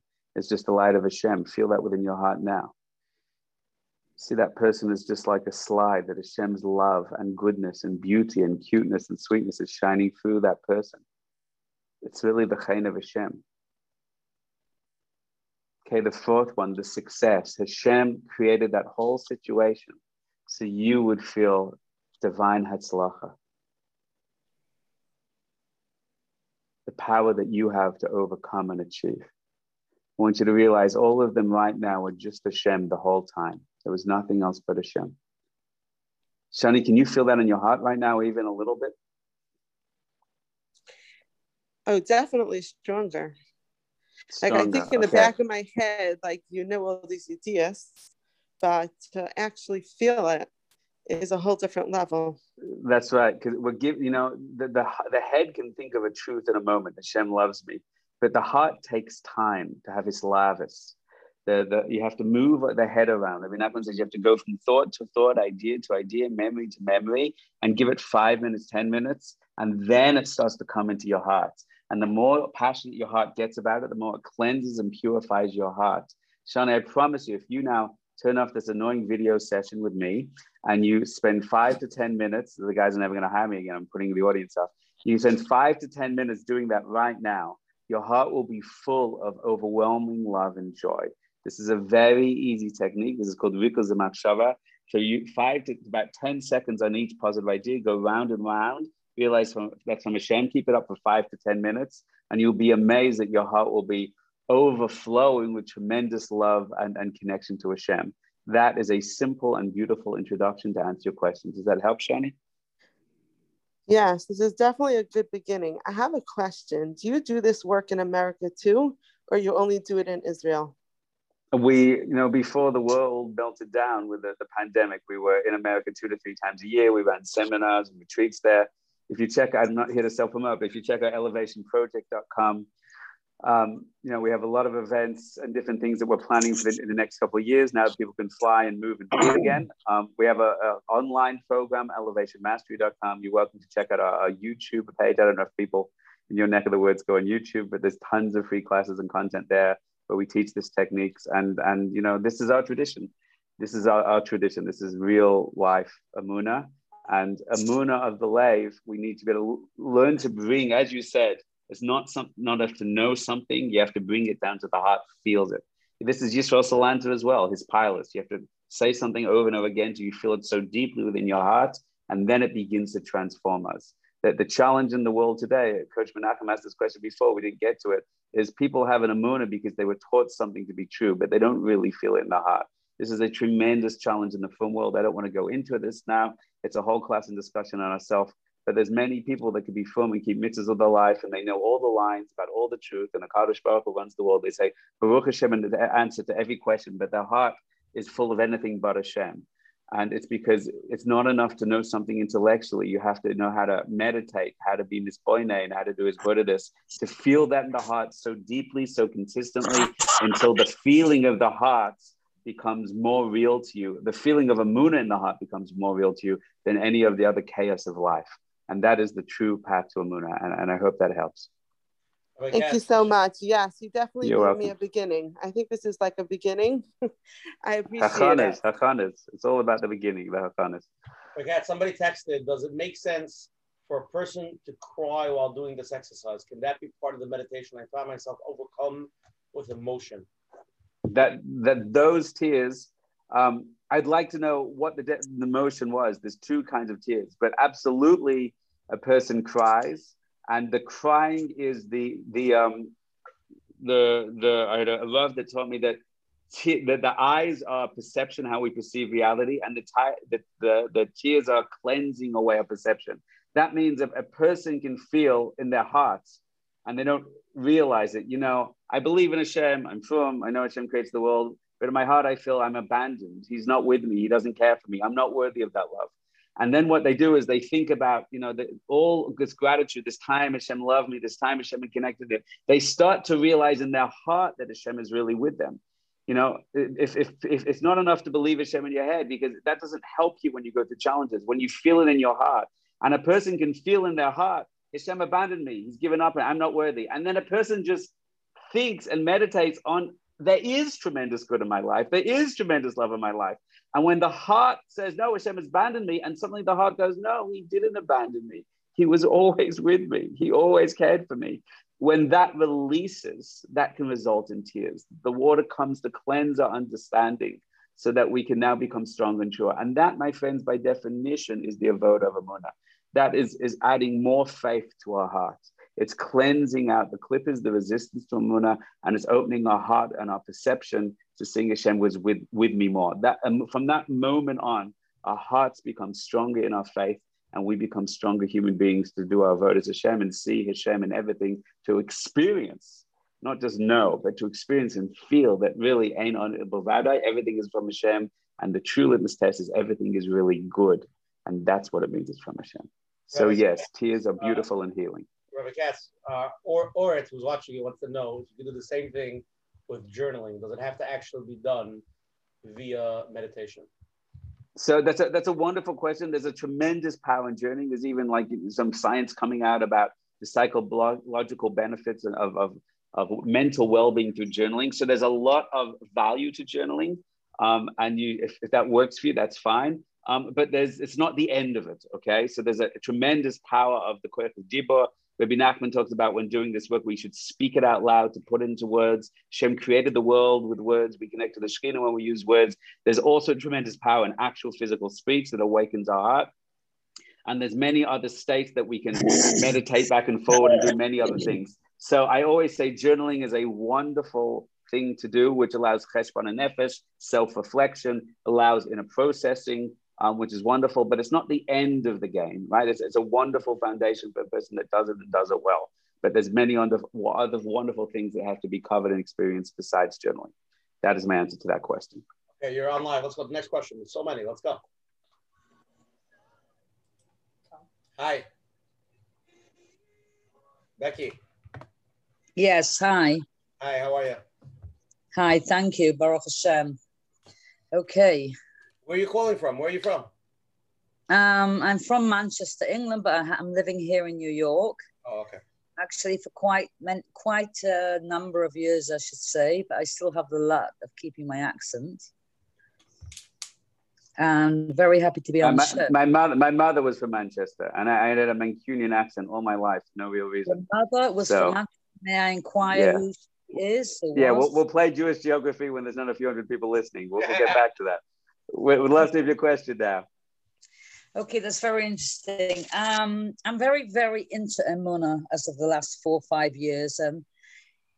First of all, you've blown me away with the last couple of questions. What I was originally going to be speaking about, you've answered in a lot of ways, but I just wanted to give a very short perception of where I am with Emunah. I mean, I've had major challenges, and I'm able to honestly thank Hashem for one reason. And of course, people many times do say that they find that they have a closeness to Hashem, become a lot closer. That's the truth. But I have a strong query here. And I know it's the Yetzer Hara possibly, and it might not be. It might be Hashem testing me. And the thing is, the challenges that I find, I turn to Hashem and I just feel totally, totally depleted, even though I have the emunah. I don't question Hashem. I'm not, you know, in any way doubting that this is for my best. And it's like I say, it's not from a week, it's not from a month, it's from the last, I would say, 6 years that, like you say, continuous us, learning from different Sfarim, opening Emunah groups myself that I learn with people from different things. And I get the concept, but you said something before to the effect of, if I can just get it right, something that when you were asking this woman to do these tests, you know, to go back and to focus and to feel, my question is this like a game that, not chas v'shalom a game, it's wrong for me to say that, but what is it? If we jump over each hurdle and pass it, is this the whole idea of what the challenge is being sent to us for, is to see how... The challenge is a prompt to grow. But it can feel like a game when it just goes on endlessly and I feel still stuck in the same place, right? Exactly. That's what I'm saying. It's not that I feel, it's just like... So, is it Becky? Becky's your name? Above that. I'm sorry? Your name is Becky? What was your name? Yeah, Becky. Well, Rebecca, Becky. People call me Becky, yes. It's, what would you like us to call you? Rebecca? Fine. So let's make this simple for you as possible. Well, I've done seminars and retreats all around the world. We've done things in Manchester. We've done things in London. And the rule is always the same. And here's a pattern you see with frum people a lot. They say exactly what you said. They say that I'm full of Emunah. I learn about Emunah. I work on Emunah. I'm taking this very, very seriously. And I go through challenge and challenge and challenge and challenge. And I know Hashem is with me and I thank Hashem for my challenges, but I'm just depleted. I can't do it anymore. I'm just finished. I'm just exhausted, right? So what I want you to know, and I don't mean to be insensitive, I'm trying to open you up to a new way of seeing and understanding the challenge at play. What I found of working with thousands of people on this particular area is the following thing, is that even that, all that I'm working on when I understand and when I know Hashem's within me, I try and find gratitude for everything, that can still be in the head. And there's a part in your heart that's still like, I can't take it anymore. I'm so weak. I'm so depleted. It hurts me so much. And the more I work on the emunah in the head, the more I understand it, there's a part of the heart that's not being reached. There's a part of the heart of despair, of frustration. And I've seen people who are Rebbitzins that can stand up and talk about emunah and say, why they walked into so much. And then suddenly you listen to their story and you realize from the time they were 5 years old and their mother yelled at them, and the time there was 17 kids in their house, they never got that attention. And in school, they were kind of felt beaten to a pulp and not heard or respected. And all challenge after challenge, they always just felt, I'm just alone and I'm abandoned. I'm alone and abandoned. And that person can be giving shirim and emunah, and that person can be teaching emunah, and that person can know every Torah, any tzaddik ever gave. But it's still depleting them. And the reason that they're depleting them, in modern terminology, they're carrying within them on a non-conscious level, that's called Tat HaKara, or Yisrael Salanta, right? The subconscious, which what we call the midas. Chazal called the midas safoini, which means the hidden. It's hidden from our consciousness. They carry within them a part of them that says, I'm weak and I'm abandoned and I'm always going to be stuck here and I'll never have the ability to rise up against this. But they've never been able to bring that to their attention. And therefore all the work they're doing in emunah for many years can be good, it can be nice, it can be working, but it's to a degree superficial. I'm not diminishing the good work you've done, but there's a point that it's not yet reaching. One of the signs of true emunah that the Tzaddikim say, Rebecca, is chiyus, is energy. And we know Esav, that represents the Yetzer Hara. Esav was depleted in his energy. He came in and he just wanted his lentil soup, so to speak, right? He was exhausted because he was out there doing sins. He was out there caught in his private, his desire. So one of the signs of depletion, you see this with people suffering from chronic fatigue, ME and all these kind of things, is often some kind of pain, some kind of anxiety, this woman I dealt with MS I was telling you about, she had lots of that growing up. She felt she was an extremely sensitive child in Beis Yaakov school, and she didn't connect to the teachers. She didn't connect to the other girls. She always felt like a loner on the outside, unloved and unlovable and unseen. And all the work, it's possible a person works for years and years, but they're still feeling just depleted, because there's a point, there's an akuda, that the emunah, that the light is not reaching. And it's not a game Hashem is doing to you. Hashem is pushing you to find it and realize it. Hashem is pushing us to finally go, oh, I never saw that. And when you can show that to a person, when you can find it and you go, oh, now I understood why I had to keep coming. I never realized. I was so used to that feeling of just abandonment in my heart that I built a structure, a binyan of emunah around it. And I said the words and I felt good feelings and I knew it was the right thing, but I never realized that guilt that I have within me, that worthlessness I have within me, the sense of victimhood, my sense for you, Becca, there's a little sense of victimhood that you carry deep within your heart. And that victimhood keeps you coming back to feeling depleted. If you can begin to attune yourself to it. If you ask Hashem, show me where that victimhood is, show me what that is. Bring that to my awareness. So show me how to win the game. Show me how to find why this keeps happening. I believe with all my heart, it's not for no reason. There's a reason here. Rebecca, when I say the idea of victimhood, does that ring true to anymore? Can you feel that a little? Can you sense what I'm referring to?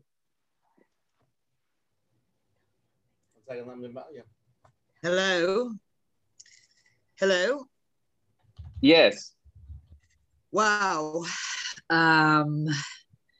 This has been so refreshing. I feel like so much has been taken off my heart. I mean, I feel like I've unloaded a lot. I actually, and I'm not ashamed to say it, the tears are pouring. Definitely, I have rights to feel victimized. I will not go into, of course, my life, but there is definitely reasons for it. And when you were saying, ask Hashem, show me, I've mentioned it. I've once been on the air before here with Rabbi, what's his name, Weinberger, and Shabbos is the worst time for me. I was saying I'm on my own, and every single Shabbos, I promise myself there is no thing I will stay home. I'm a very personal person. I will go out. I have invitations, Baruch Hashem, I have children. The minute I light those candles, I hit that bed and will not come out till Motzei Shabbos. And I'm a person to take on to Tehillim, and I'll get up for just the necessities. And I want Shabbos is so from Sunday, Monday on. I wait for it, and I feel honestly at this point, I feel that Hashem doesn't want me to enjoy Shabbos. I won't chas v'shalom be mechalel Shabbos in any way. I will not be. I just want to dissociate from the world. If I can't have a Shabbos where I can have my own family there, and maybe I just need the strength to overcome that. That would be like such a great barrier to break through. I want to change the words for you. You don't need the strength to overcome that yet. Now you need the strength to dive into it and find out the true pain that's there. There's an interesting line you said, you suggested that, you've got reasons to feel that victimhood. You've gone through trauma, you've gone through challenge. Listen, I totally hear that. And I don't want to diminish that in any way. You've gone through objective pain and suffering and trauma, and that's very real. But I want to give you a different way to see it, not in any way to diminish it, but to perhaps give you a window to the Shabbos and the connection and the energy of which you seek. And that is, there's one reason Hashem gave you those challenges, is to bring up within you something that wasn't just for you from this life, but was from previous lives as well, is a feeling of victimhood, a feeling of abandonment and alone in darkness. And he wants you to know that that's a lie, that you can't be abandoned and alone with darkness, even as a child, even with suffering, when everything is full of light and love. And the realization of that is the path to healing. I mean, that's the essence of Shabbos, that the awe of Shabbos comes into the chol, it comes into the darkness of the week. And that is the path to the Shabbos within, the awe of Shabbos, the awe of Das, the awe of Emunah, all the same idea. So more than having the strength to overcome, forgive me for saying, my good and holy friends, in the film world, that there's a big Yetzer Hara that destroys, I think, many from neshamas, is that we see Emunah means I'm just going to overcome and move forward. You can't overcome and move forward until you first stop and recognize the challenge and sit with the challenge and own the challenge. So I don't want you yet, Rivka, to overcome. I don't want you to move on.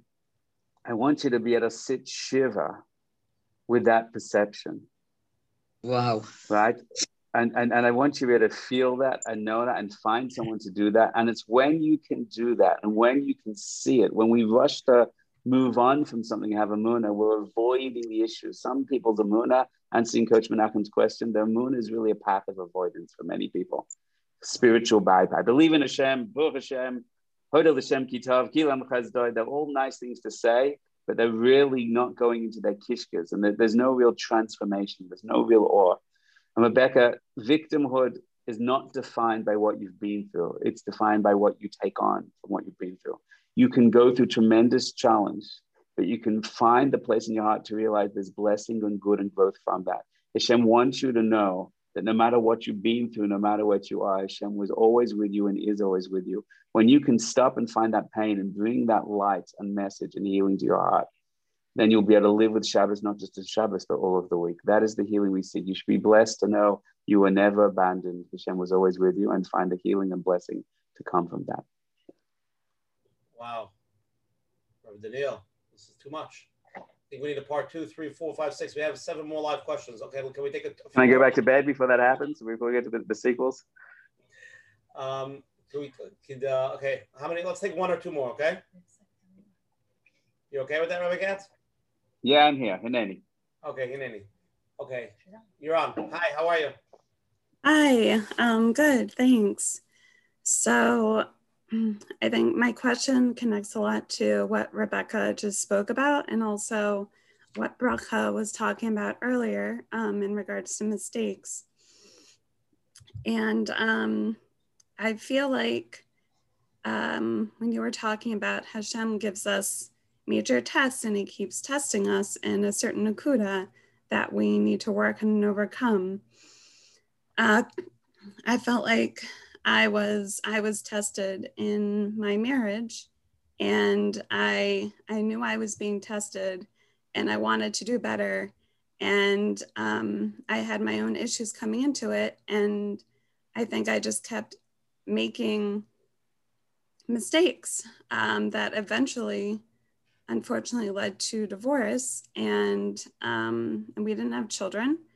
And after the divorce, as soon as I got the get, I felt like waves of clarity just came to me, and the mistakes that I made and how much I regretted going through with the divorce and not fighting for that, for the marriage, not fighting to win the test, because I knew Hashem was with me. And now, ever since then, it's been about 1.5 years, I don't know where to be. I don't know where I am. I feel like my heart was left in my old apartment. I feel like my neshama, my spirituality, my connection to Hashem was left in my old apartment.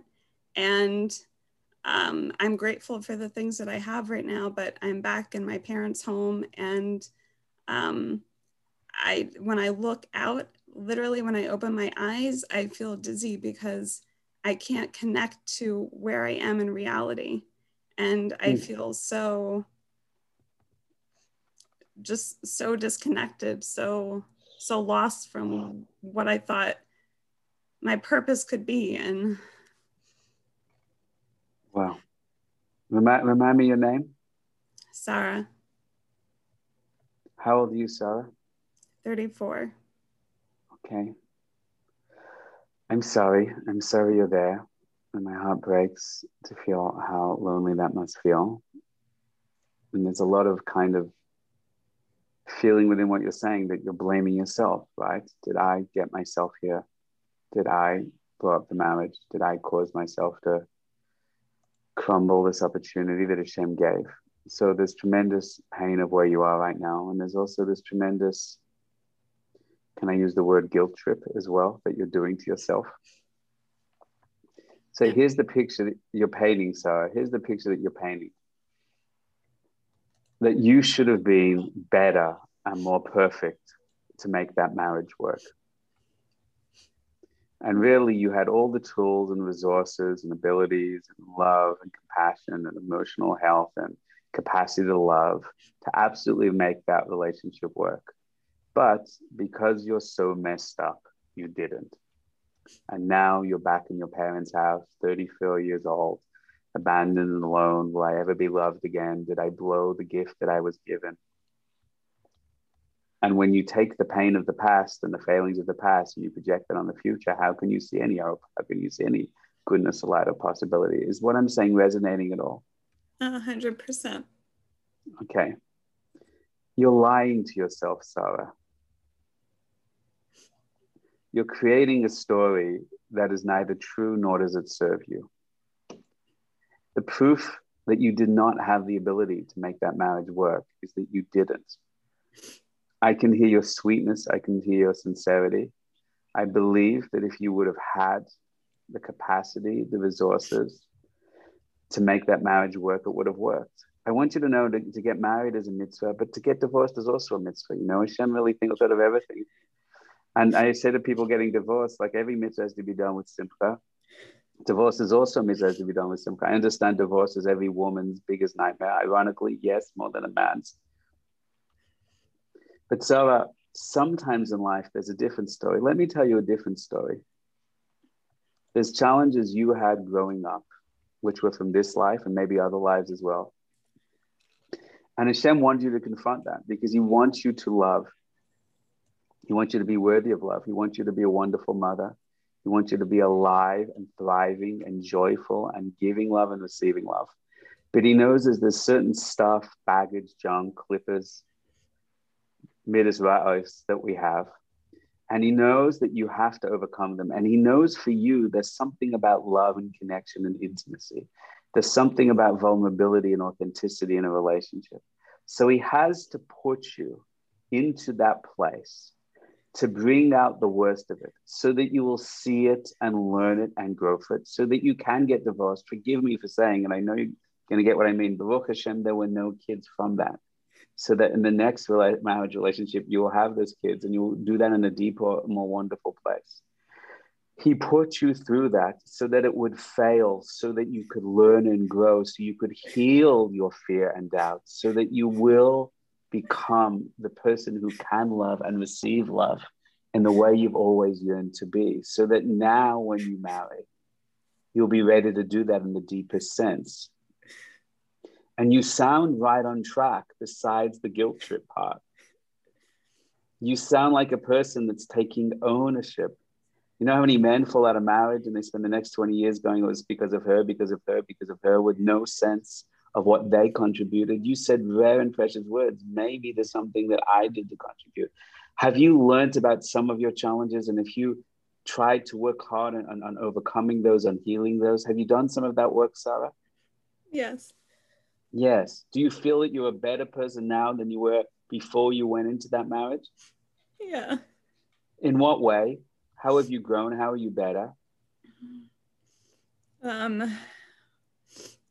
I think I've learned how to be less selfish in my own spirituality and more giving in a grounded way and for what people need at that time, rather than putting my own needs first and my own quote unquote spiritual needs first.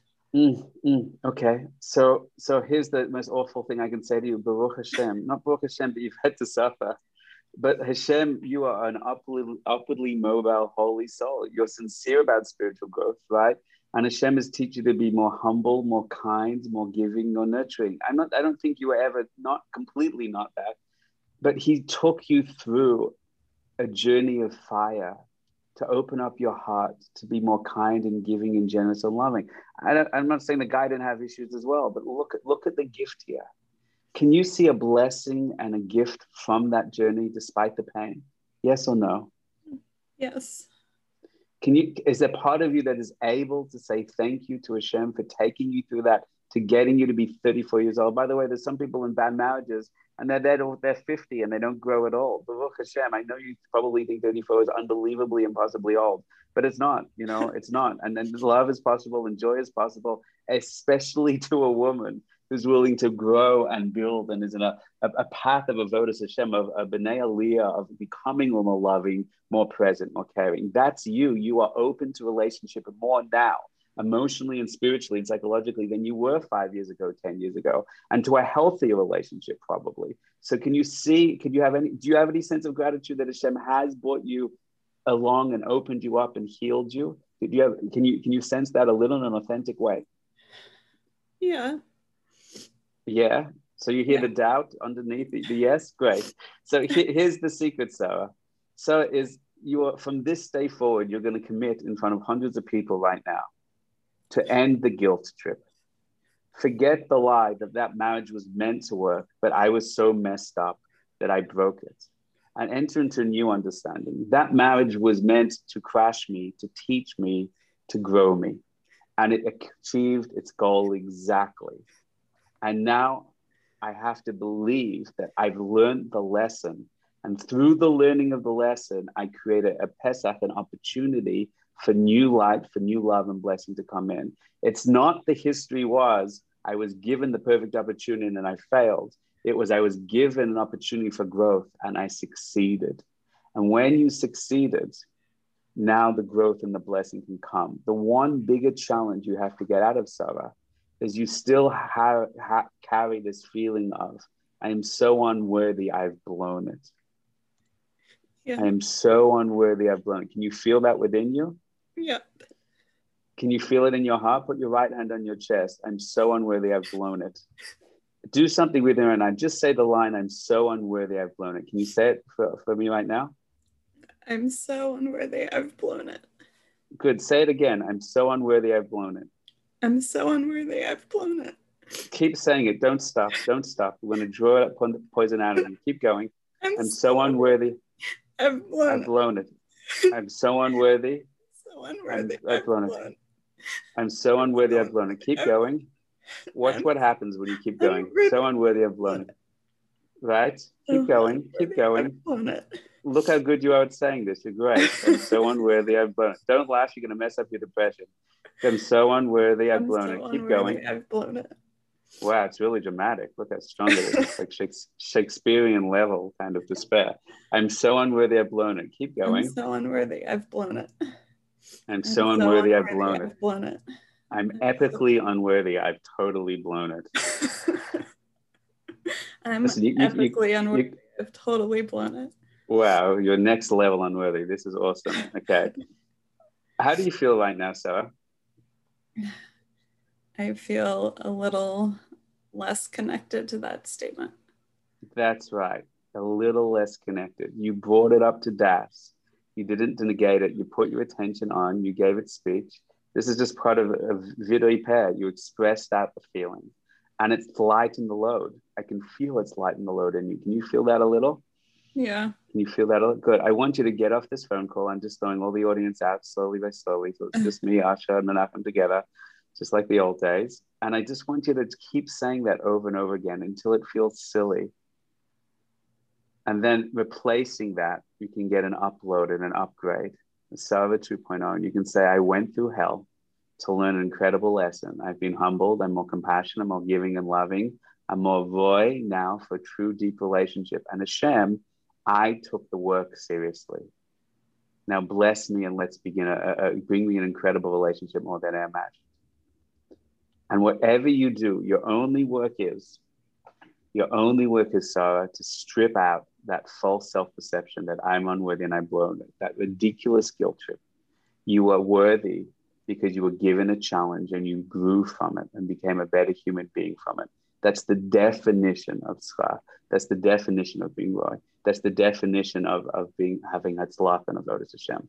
Turn to Hashem with confidence and say, Hashem, bless me to continue growing and to continue going in love and continue going and loving of myself. The more you love yourself, you've learned how to give love even more. Now give more love to yourself and let that take you in a path of more healing and more connection, and that should bring you a zivug amiti.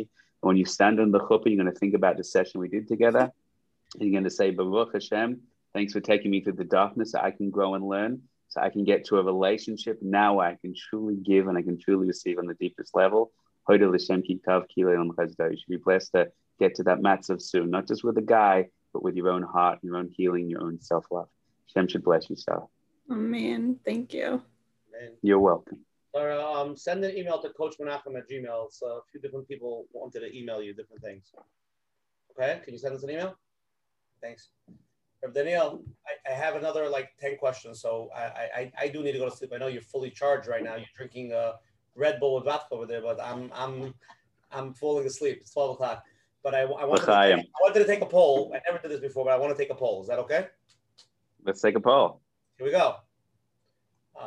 Where is it? Let's do this one. Okay, everybody who's on the share now, the 400 people that are here left.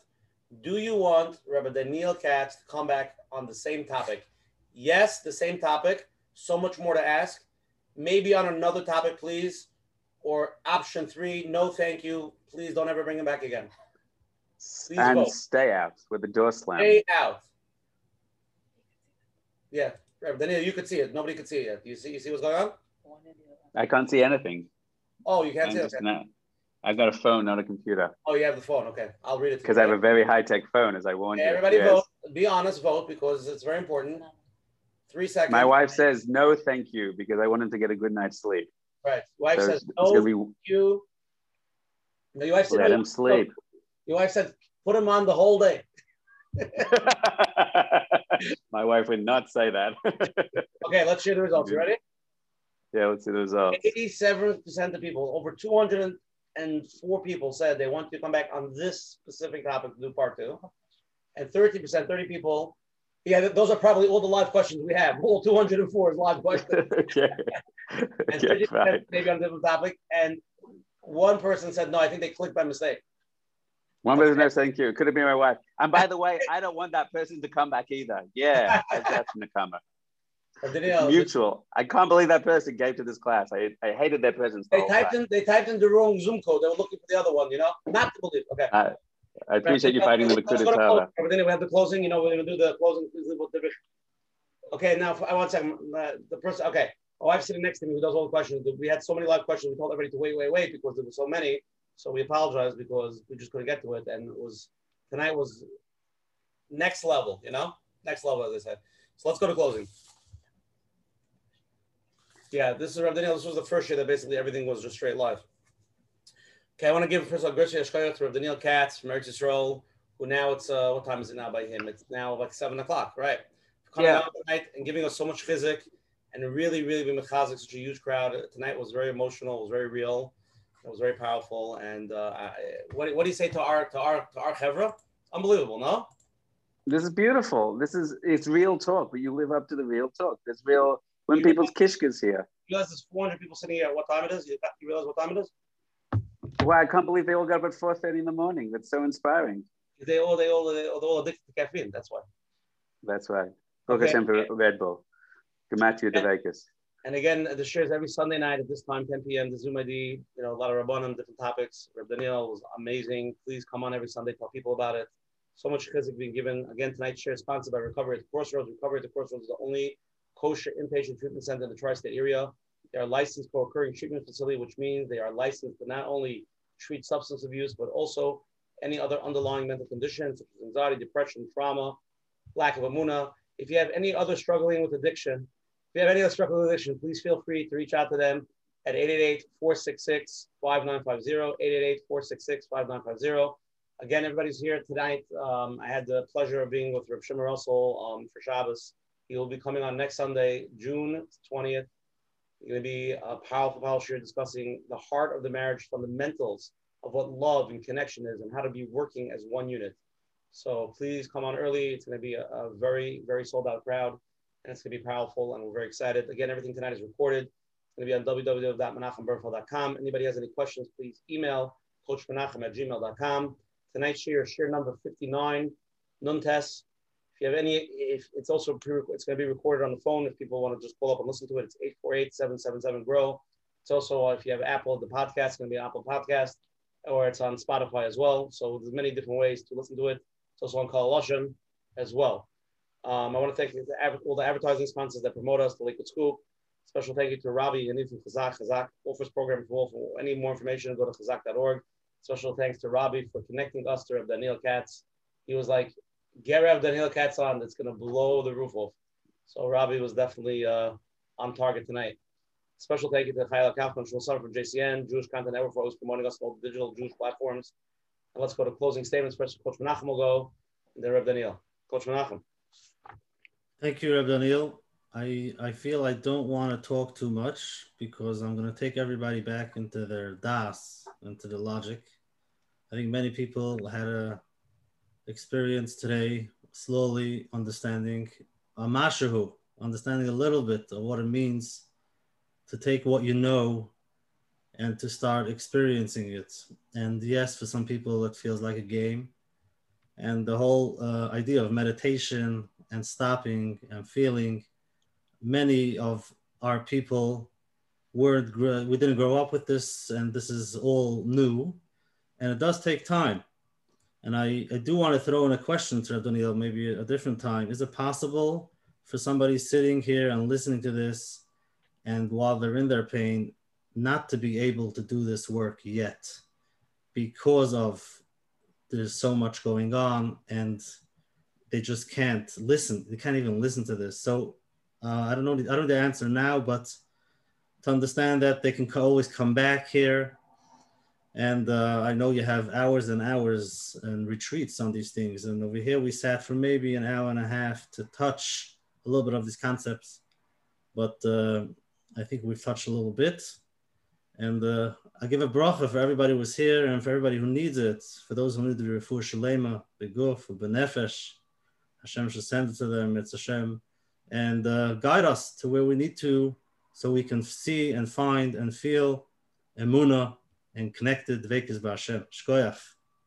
Rabbi Daniel, before you go into your closing statements and give everybody chizik before you leave tonight, because there was a lot of raw pain, I'm getting a tremendous amount of text messages.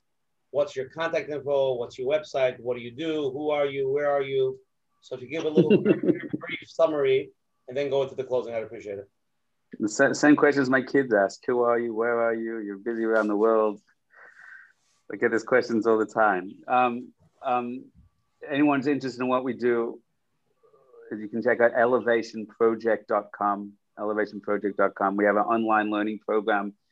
Check out elevationmastery.com with hundreds of hours of videos of sources of all going through sources of all this inner work, Devekas and Tikkun Midas and Tefillah with Kavana, all these wonderful things. There's lots of free videos on YouTube if that interests people. We do seminars and retreats and all these kind of things. We've been, on the lowdown during the COVID pandemic period, and hopefully the next few months we're going to wake up again and get busy with working with people and raising up, elevating some neshamas in the world, in this world. So that's a brief summary. To answer Coach Menachem's very important question, yes, listen, we've talked about the Hagdama of the Hagdama, the introductions to the introductions. It doesn't mean everybody now has Devekas. It doesn't mean everyone has a Muna. I can't imagine anyone has really anything. We've talked out some ideas. Like any craft, like any skill set, nobody expects that you open up a blot of Gemara and you know how to learn the Gemara of Rashi Tosafos. No one, thinks that in Tefillah that you know the Shemona Esrei easily, you know the Halachas easily. Amunah and Tefillah and Tikkun Midas is its own sugya. It's its own way of learning. It's mahalach. It breaks my heart and many rabbis and Rebbetzins' heart to just say the truth that it's not really taught in yeshivas. It's not really taught in Beis Yaakovs and seminaries. We don't learn the avoda shebelev, the inner work of the heart. And I believe with all my heart, like many tzaddikim do, like the teachings of the Piyas Etzna, this is the most important part of all inner development, of all connection to Hashem. It's Sadik ba'amunah yichya, that this amunah, this inner work of the heart, to fill it with kavana and devekas and tikkun midas, these are the things we must be teaching to our children. These are the things we must be living with in our community. If you like Chassidus, good, it's all of Chassidus. If you don't like Chassidus, good, this is everything you're also going to discuss in Musa. This is what the Ramchal discusses. There's countless parts of our tradition which bring light and emphasize the importance of the Shivas, that this is as key as it gets. The Tachlis Achayim, says the Vilna Gaon, is is tikkun amidas. And we have to do this work. And the more work we do, we really bring the light of Hashem into our hearts. We make a Bilvavi Mishkan Evna, that this is the avoda of Amunah, of bringing the light of the Shekhinah into our hearts, not just into our heads, but into our hearts. All learning is to bring it into the heart. We learn so that we will do, because when we do, it has to come through the heart. The heart is the seat of human motivation, the seat of action. I can know all the truth in the world, but my heart still sabotages me because I have to bring the knowledge, the wisdom, the light into my heart. So no one should expect that they can do it all. No one should expect that we're fixed. We're just chevra. We're all sitting here. We're all going through the same challenges. I promise you every single one of them. But we're listening to each other and we're talking. And you see the beauty of what it looks like when a person struggles for years, when a person's filmed for many years, but when something goes into their heart, you see the light come to them. When we do seminars around the world, you see there can be 500 people in a room and one person has that breakthrough and suddenly 499 other people have that breakthrough, because we realize what it really looks like when the Shekhinah comes into you and opens up people in the deepest, most beautiful way. I used to teach normal Torah. I used to teach, give Shirim and Ashkafa and Musa and all these things. But when I saw what people really needed, and I spoke to Rabbanim and I spoke to Tzaddikim and I started teaching this around the world, and I was like, this is the future of Torah and this is the future of Klal Yisrael. This is what we should be living. This is the thing that we need to be teaching. We actually even have a teacher training course. You can check out teachelevation.com. We're about to graduate 100 Mishpiyim teachers from around the world and start a whole new course. Our goal is to get this into schools and shuls and kiruv and everywhere around the world. So I have nothing to say. Listen, I didn't really sleep last night. I haven't really slept now. All my computers didn't work this morning, all the fancy cameras. So I've been holding this camera the whole time. But I want you to know that within every single one of us, there's tremendous light and tremendous shefa and chiyas and blessing and abundance, and it flows within us. And when we enter into that light, into that flow, then we experience so much good and blessing and insight. And we feel Hashem loves us and holds us and is guiding us through everything. Every single one of us, no matter the tsar, the suffering, the trauma we've been through, no matter the challenges we face, physically, emotionally, intellectually, psychologically, logistically, financially, family, it doesn't matter. There's an unbelievable resource within us. And what the Tzaddikim want us to know, that if you can find out how to access that and bring that into your heart, that is the path of Amunah, and that every kind of blessing turns around. The Tzaddikim all say that when we face a challenge and we panic and we're afraid, but we find good in that moment, we find the blessing in the challenge, then it's Hashem, in response to having the bitachon in Hashem takes away the suffering. He takes away the pain. He takes away the challenge. When we have the Amunah during the challenge, Hashem says, wow, you passed the test to find me even here in the darkness. You no longer need the darkness, and I will eliminate the darkness. I will take away the suffering. I will take away the challenge. A person that has bitachon and Amunah in Hashem, it takes away all the negative things that are happening to them, and it turns the darkness itself to light in real time. That is a promise our sages gave us, and that is something we're supposed to try and see. From that, we have to realize the challenge is to awaken the darkness so we will transform the darkness to light. And in return from that, Hashem will take away the challenge and only bring us light. May you be blessed, not just know that in theory, but to experience that in your heart, to testify to that to your life and see that truly Hashem was with us. And not only is there Hashem, not only he controls everything, but the middle answer was the correct one, that everything is for the good. So we feel the good. So we find that simcha, and then we know we're aligned. We're not just a tzaddik, we're lashon tzedek, aligned, that everything within me, there's no resistance. There's ein on milvado within myself. Everything feels Hashem, loves Hashem, appreciates Hashem, and that is a life of blessing where anything is possible. May be blessed to really know that, see that, experience that, and testify that. And I look forward to learning again in future. Over and out, my friends. Thank you. Daniel, good night. See everybody next time. Sunday night, same time, same place. Rabbi Shimon Russell, good night. Hi, it's Coach Menachem here. If you enjoyed, please consider supporting us with a small monthly donation to help sustain the future episodes. And it will be greatly appreciated. Thank you in advance.